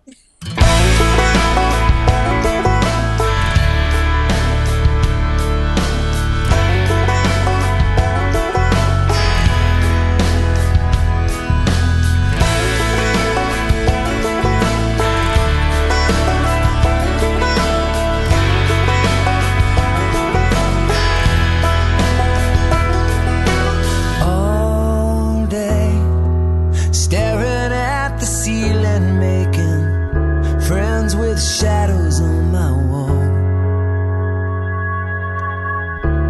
All night, hearing voices telling me that I should get some sleep because tomorrow might be good for something. Hold on, feeling like I'm headed for a breakdown, and I don't know why, but I'm not crazy, I'm just a little unwell. I know right now you can't tell, but stay a while and maybe then you'll see a different side of me. I'm not crazy, I'm just a little impaired. I know right now you don't care, but soon enough you're gonna think of me and how I used to be me, and talking to myself in public. I can't tell you the number of conversations I've had with people where they're like, if you really knew me, you wouldn't like me. Not where I'm necessarily saying that, but they're saying that to me about themselves. And And that's what this song makes me think about, is that two different things it makes me think about. One is those kind of conversations, and then the other one of someone who's just unwell because they're so tied up in a situation with somebody. Maybe it's, again, I might be revealing way too much about myself of what I take from these songs, but that's kind of where I go with this song. And again, the big reason I dug this song so much is the banjo in it. It's just I love the way these guys play different things and put different sounds on their guitars. I mean, we've heard in the songs that we've listened to so far, we've heard different sounds in each one, from it being a piano-led song to more of an acoustic-led song to having some distortion on an electric guitar, to whatever the case may be. And this, to me, is just one of those things that continue that trend. For me, Unwell, how that's your take on it. I take it as, I'm a big fan of bands and songs that are it's okay to be messed up, because we're messed up, and if you're that weirdo, oddball, off the wall kind of person, it's okay, because we're up on stage and we're just like you. I love bands that do that, hence my obsession with My Chemical Romance. But anyway, but I love it. And when Rob played this last week, he was talking a lot about that, about, everybody is messed up in some way. No one's perfect, and everyone kind of has their facade that they'll, put out to the world, when inside they're kind of, messed up, and everyone's a little bit, battered and beaten up. So that's why I love Unwell. Yeah, definitely. Definitely. And like I say, that is the biggest hit off of this album, I think. Yeah. Which is not to say it's not a good album. It's got, I'm sorry, Hand Me Down is perfect. And this is another great one that's off this album. It's Soul.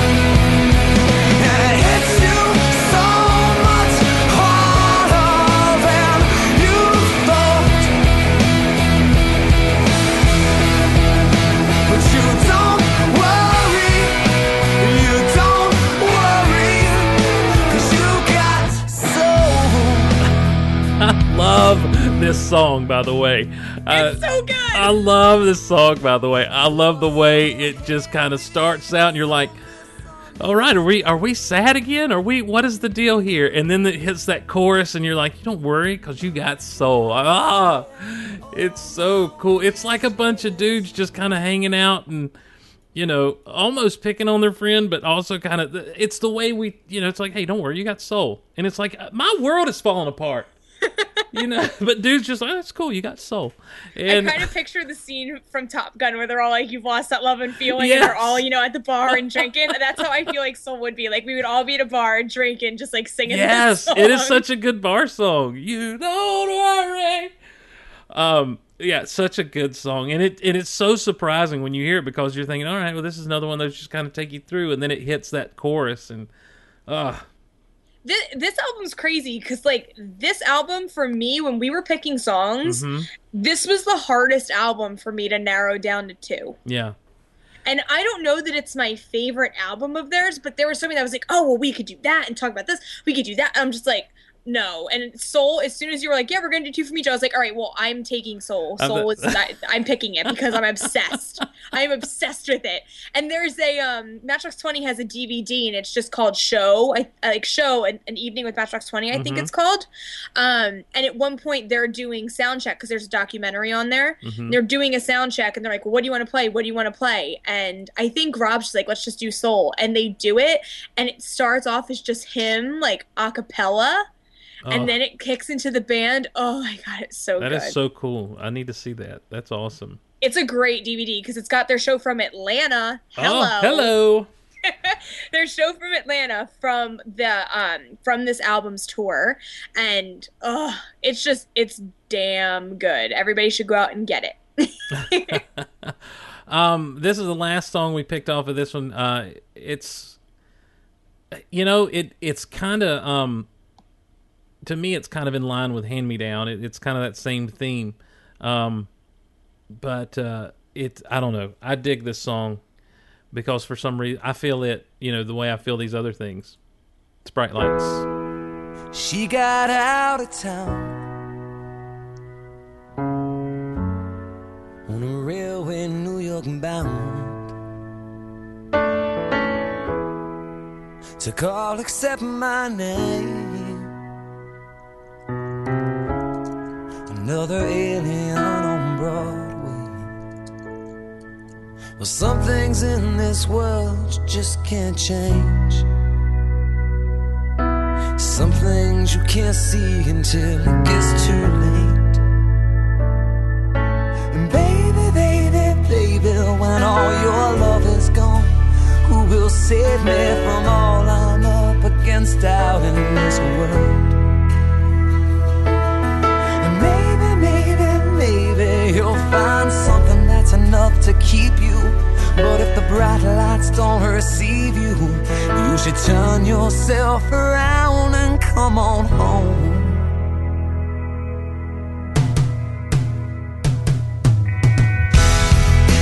I got a hole in me now.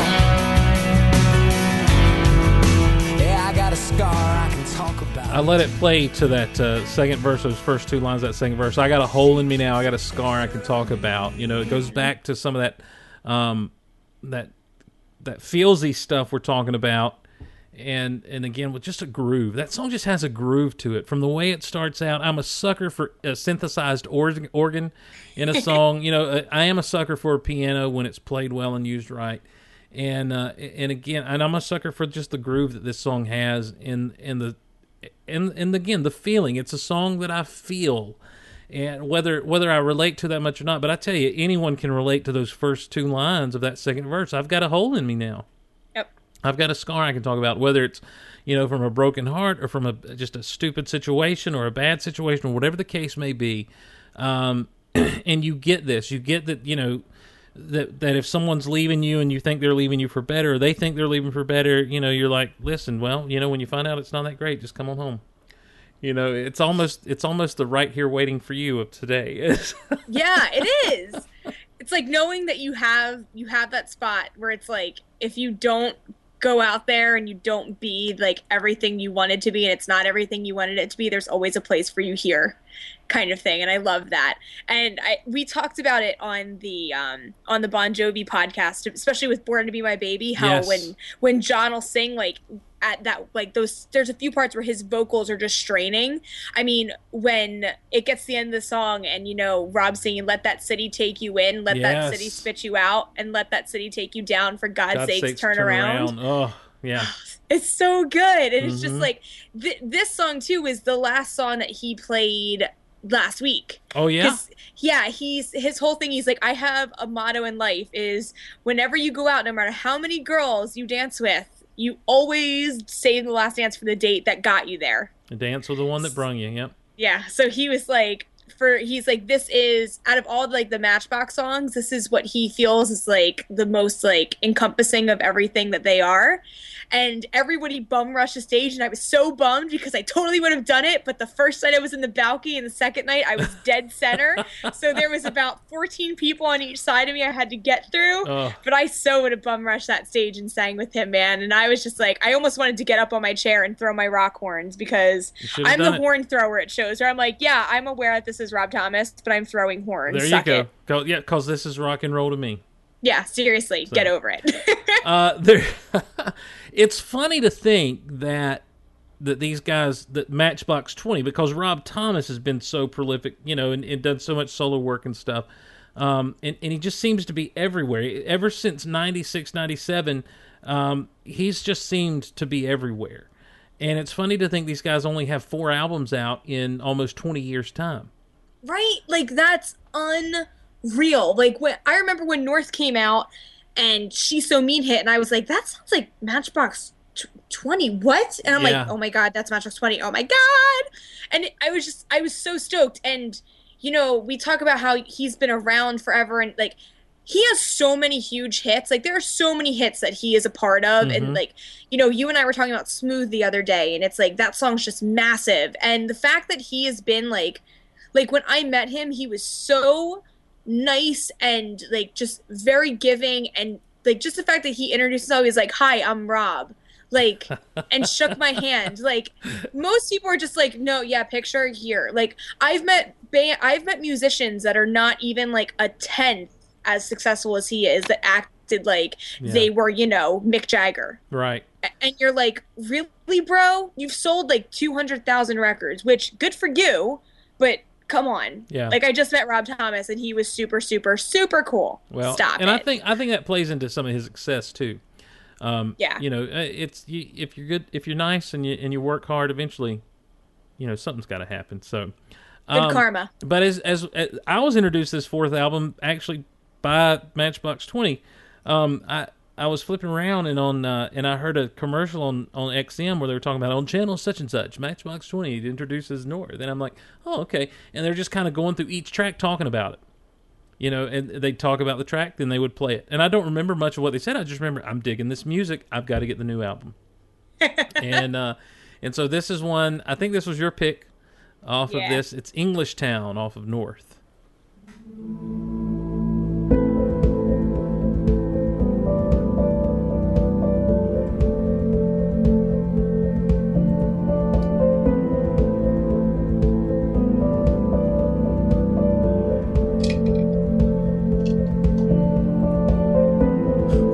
Inside the air I breathe,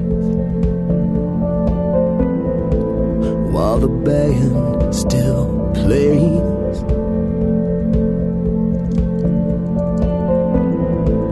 It's the end of the coldest week. Come down into the sea. Everybody wants to get away sometimes, and everybody needs mistakes. When the sun breaks over the edge of an English town, it pulls me awake from a bad dream. I don't know why, but I know I'm not ever going back. This song makes me think of a rock opera for some reason. Really? Yeah. It does have that very, that ominous beginning. Yes. And then it bursts into that, that super powerful chorus. Yes. And then, when you listen to the lyrics, I kind of feel that it's that kind of, down in the dumps, hey, this is real life, da-da-da-da. But eventually, the sun comes up. You know, the sun will break. Yeah. There'll always be a tomorrow. And, I dig that. I dig the song. To me, as you walk through all of these tracks, and we've just picked 4 off of each album, but as you walk through these albums and you go back to starting at what their first big hit was, 3 a.m., and then you hear something like English Town. It's like, you talk about a band that has progressed and evolved, but they did so without being shockingly so, as I said at the outset. That, you know, they never shocked you with some new and different sound, but it was a gradual evolving into having albums that are produced like this one is, with a song like English Town that is just, it's full. There's a lot going on, you know, not just lyrically, but musically as well. And it's Matchbox 20 sincerely grown up, you know. I feel like that's a big thing too, where it's like you have to have confidence, especially, I mean, let's be real, music in 2013 when this album came out isn't necessarily, you know, the fertile soil for Matchbox 20. Like, who would have thought that Matchbox 20 would come out with a record in 2013 that would still be as relevant as it was in 1996? Right. You know, I mean, it's not as bad as it was in the 90s, where, you know, 90s bands completely just dismissed everything that came prior to it. But I mean, people aren't like, yeah, man, I love the 90s nostalgia, man. I feel like a lot of people are like, no, it's nostalgia. And this album came out and it was just like, hey, guess what? Still relevant, still awesome. Still creating, still evolving, still doing something new and fresh. Yeah, not resting on their laurels and putting out, you know, another 12 3 a.m.s. Yeah. You know, doing what they want to do with it. And I love the fact that, I mean, I sent you one of the videos I sent you where, you know, they said that they didn't even tell their record company that they were making this album for like a year until they knew, like, okay, we know the direction we're going to go with it. Right. It's and it's good to have, it's so neat to see people when they have that kind of control that they're like, all right, we're just going to do this and we're going to do it our way. And everyone else can suck it. So, and I'll tell you, you want to talk about doing things your way. This next song, I was so glad that you were okay with me putting this next song in the rotation, because it's so much fun. It is. It's so good. And it's just what I look for more than anything else in music. Can I have fun with it? And this I can.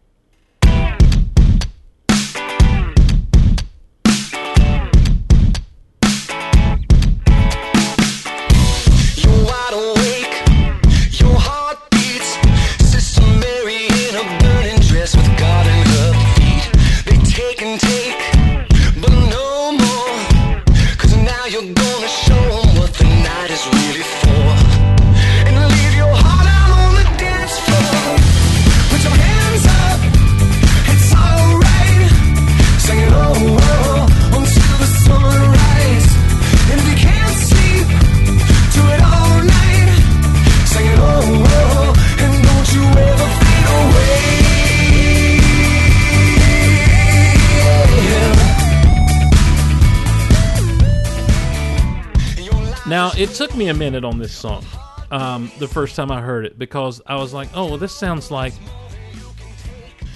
everything that's coming out nowadays, you know, it sounds like, but the more I listen to it, the more I'm like, no, this sounds like what everything that's coming out should sound like.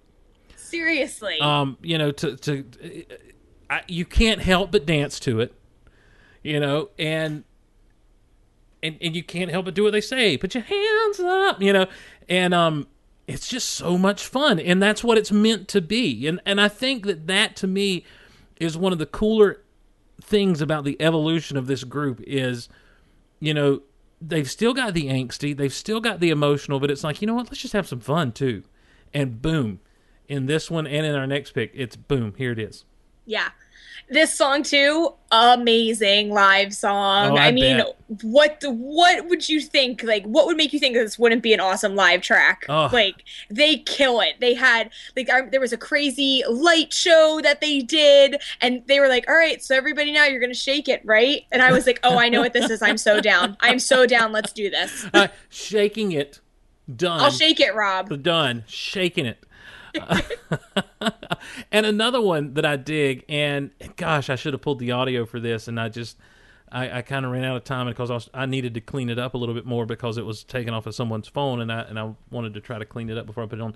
But it's Radio off of North, and I'm telling you, Kristen, I just don't know that you were there. I think you were a little bit behind the curve to really experience fully what my boy's talking about, because he talks about, you know, there was a time when making a playlist meant sitting by your radio trying to make sure it's tuned in just for me in little rural South Georgia, trying to make sure the station you're listening to is tuned in just right so there's not too much static, and having the blank tape in there, the Memorex, if you will, and just waiting for your song to come on and hoping that the DJ doesn't talk too much over the intro.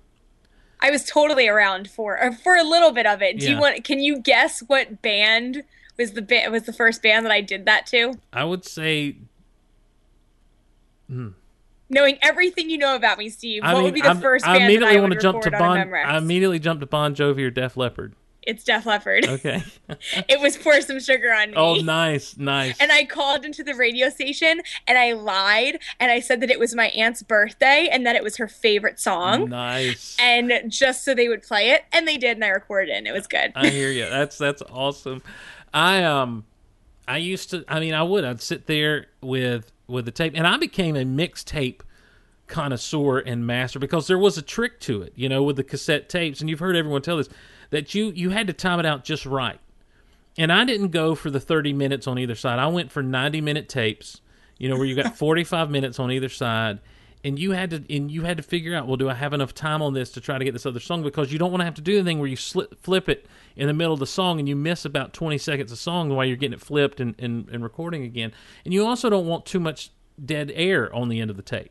Mm-hmm. And it was just so. It's a magical time.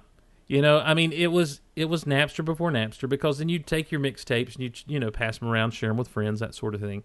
But this song is just so cool about, to me, it is the inspiration, that type of that lifestyle and doing those things as kids, that it's the inspiration for this song. And again, to me, it's just a fun song. It's radio.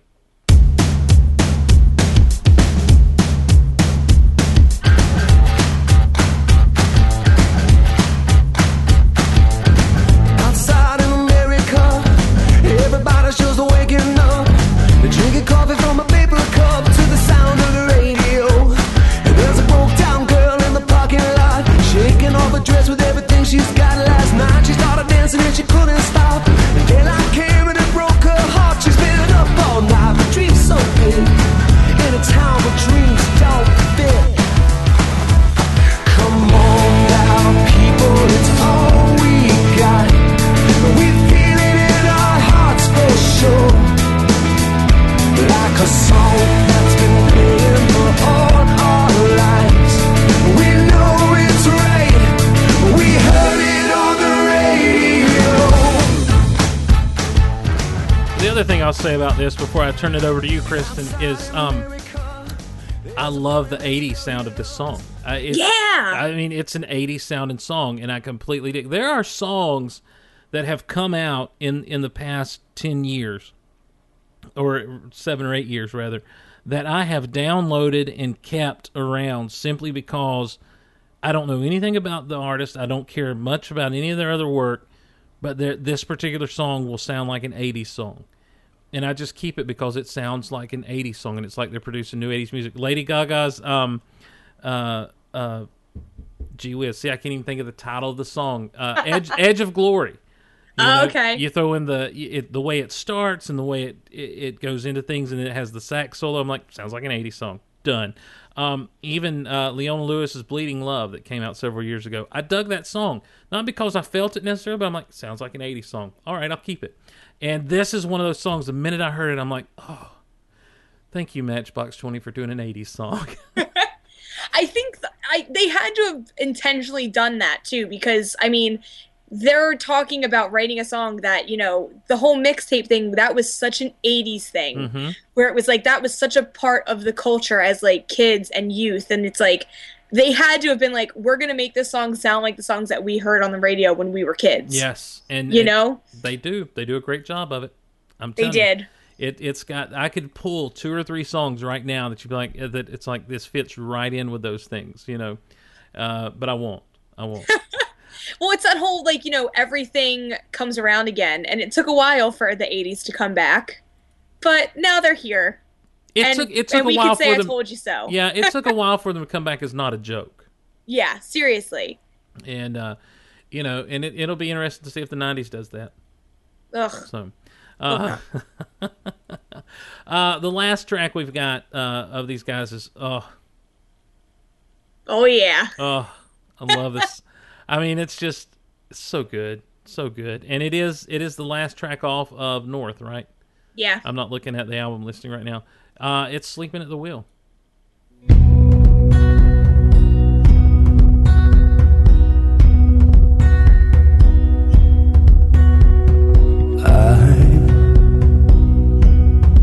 I could be anything, but for the faults that I've acquired on my way, we were the end of it, but now we see the sun shining in our face. We see the sun shining in our face. So come on, we can be saved. The lives we live, the wars we wage, when everyone just tells us how to feel. We're sleeping at the wheel.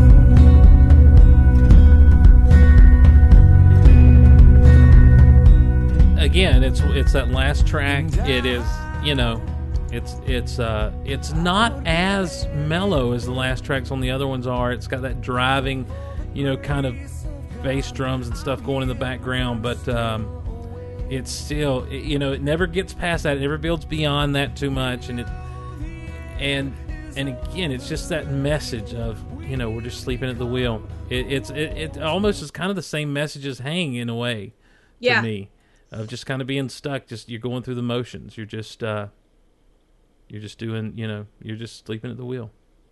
And I think too with this song, it's kind of like stop sleeping at the wheel. Yes. Like yes. get up, be aware of what's going on around you, and actually live in the moment. Like just because someone tells you to feel a certain way, that doesn't mean you have to feel that way. Yeah. It's okay to have your own opinion. And this is a song too. They played it at the first show that I saw, and it was odd because this is a song you wouldn't expect this to be a live song because of how mellow it is. Mm-hmm. But then that drum kicks in where it's like, you know, that I was in the dazes and I was losing my place. I was screaming out at everything, and it's just the drums just building. Yes. Oh my God! It was such a moment. Geeking out about live shows. I love you it. know. I love it. And Can we also give a shout out to Lakehead in the chat? Like, did you see he was like, "Is this all Matchbox 20 stuff? Because I'm digging it." Yes. Yeah. This is all Yes. Matchbox 20 stuff.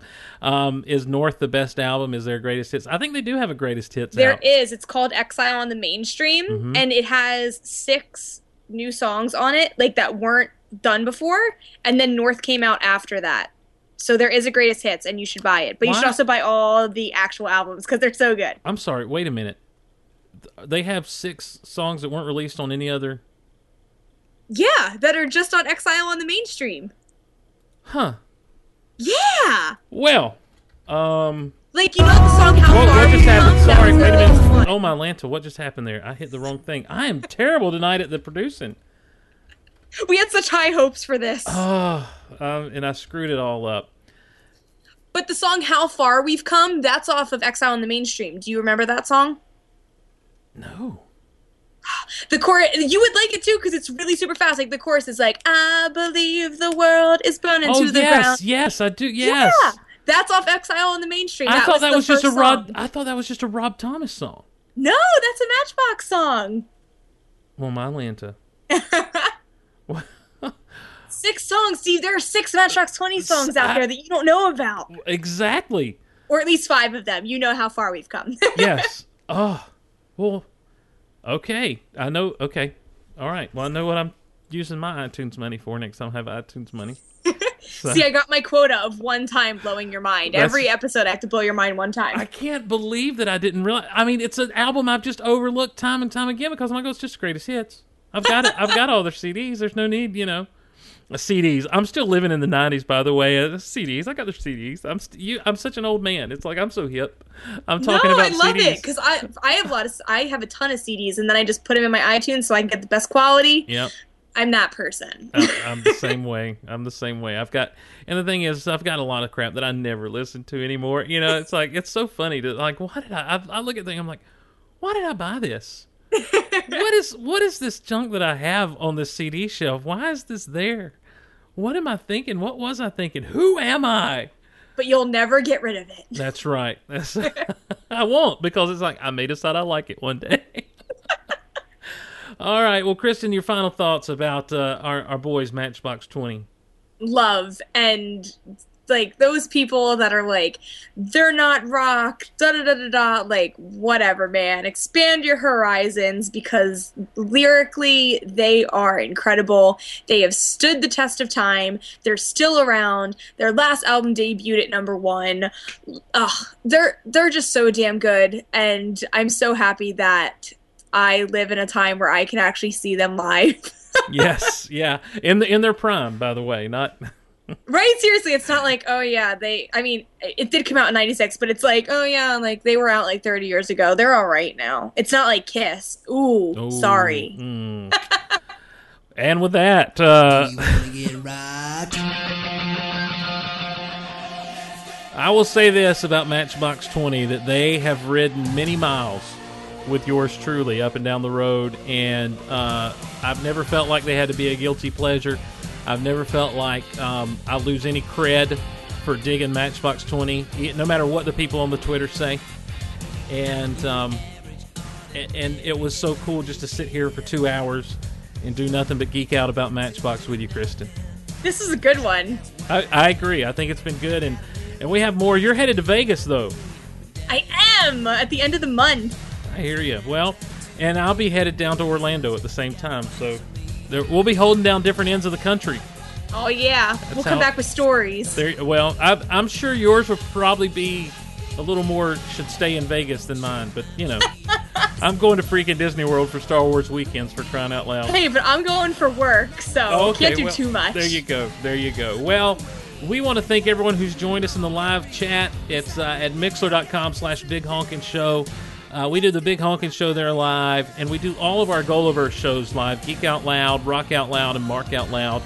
And you can check us out anytime. Check out geekoutonline.com, and you'll find there a list every week. You'll find the recording schedule from Monday through Friday, and that's how you know what's coming up and what's going to be going on. Follow us on Twitter, Rock Out Loud Pod on Twitter. We're on Facebook at facebook.com/rockoutloudpodcast. A lot of good conversations and stuff happening on both those places. And, of course, you can email us at rockoutloudpodcast@gmail.com. rockoutloudpodcast@gmail.com. iTunes is being stupid and won't give us our feed. But you can subscribe manly by heading... Manly. You can be... Manly, you can subscribe. You can subscribe manually by going over to geekoutpodcast.com, and up on the top there's a page that says The Gulliver's. And in there, just right-click on the link for Rock Out Loud and copy it into your iTunes or your favorite podcatcher, and you can subscribe directly to Rock Out Loud that way. We've got T-shirts coming, so save up. We'll let you know more about those as they hit and are ready to be sold. And if you head over to geekoutonline.com, you'll see Amazon links there that we appreciate if you click and help support the shows. But also in the show notes at geekoutpodcast.com, you'll find places where you can download the songs we've talked about through Amazon, and that helps support the show. I've had a blast this time. Can't wait to see what we've got coming down the pipe next time on Rock Out Loud. Kristen, thanks so much for being a part of this show. As always, a pleasure. That's going to do it for us here on Rock Out Loud. Until next time, I'm Steve. I'm Kristen. Rock on, guys. Rock on. Bye.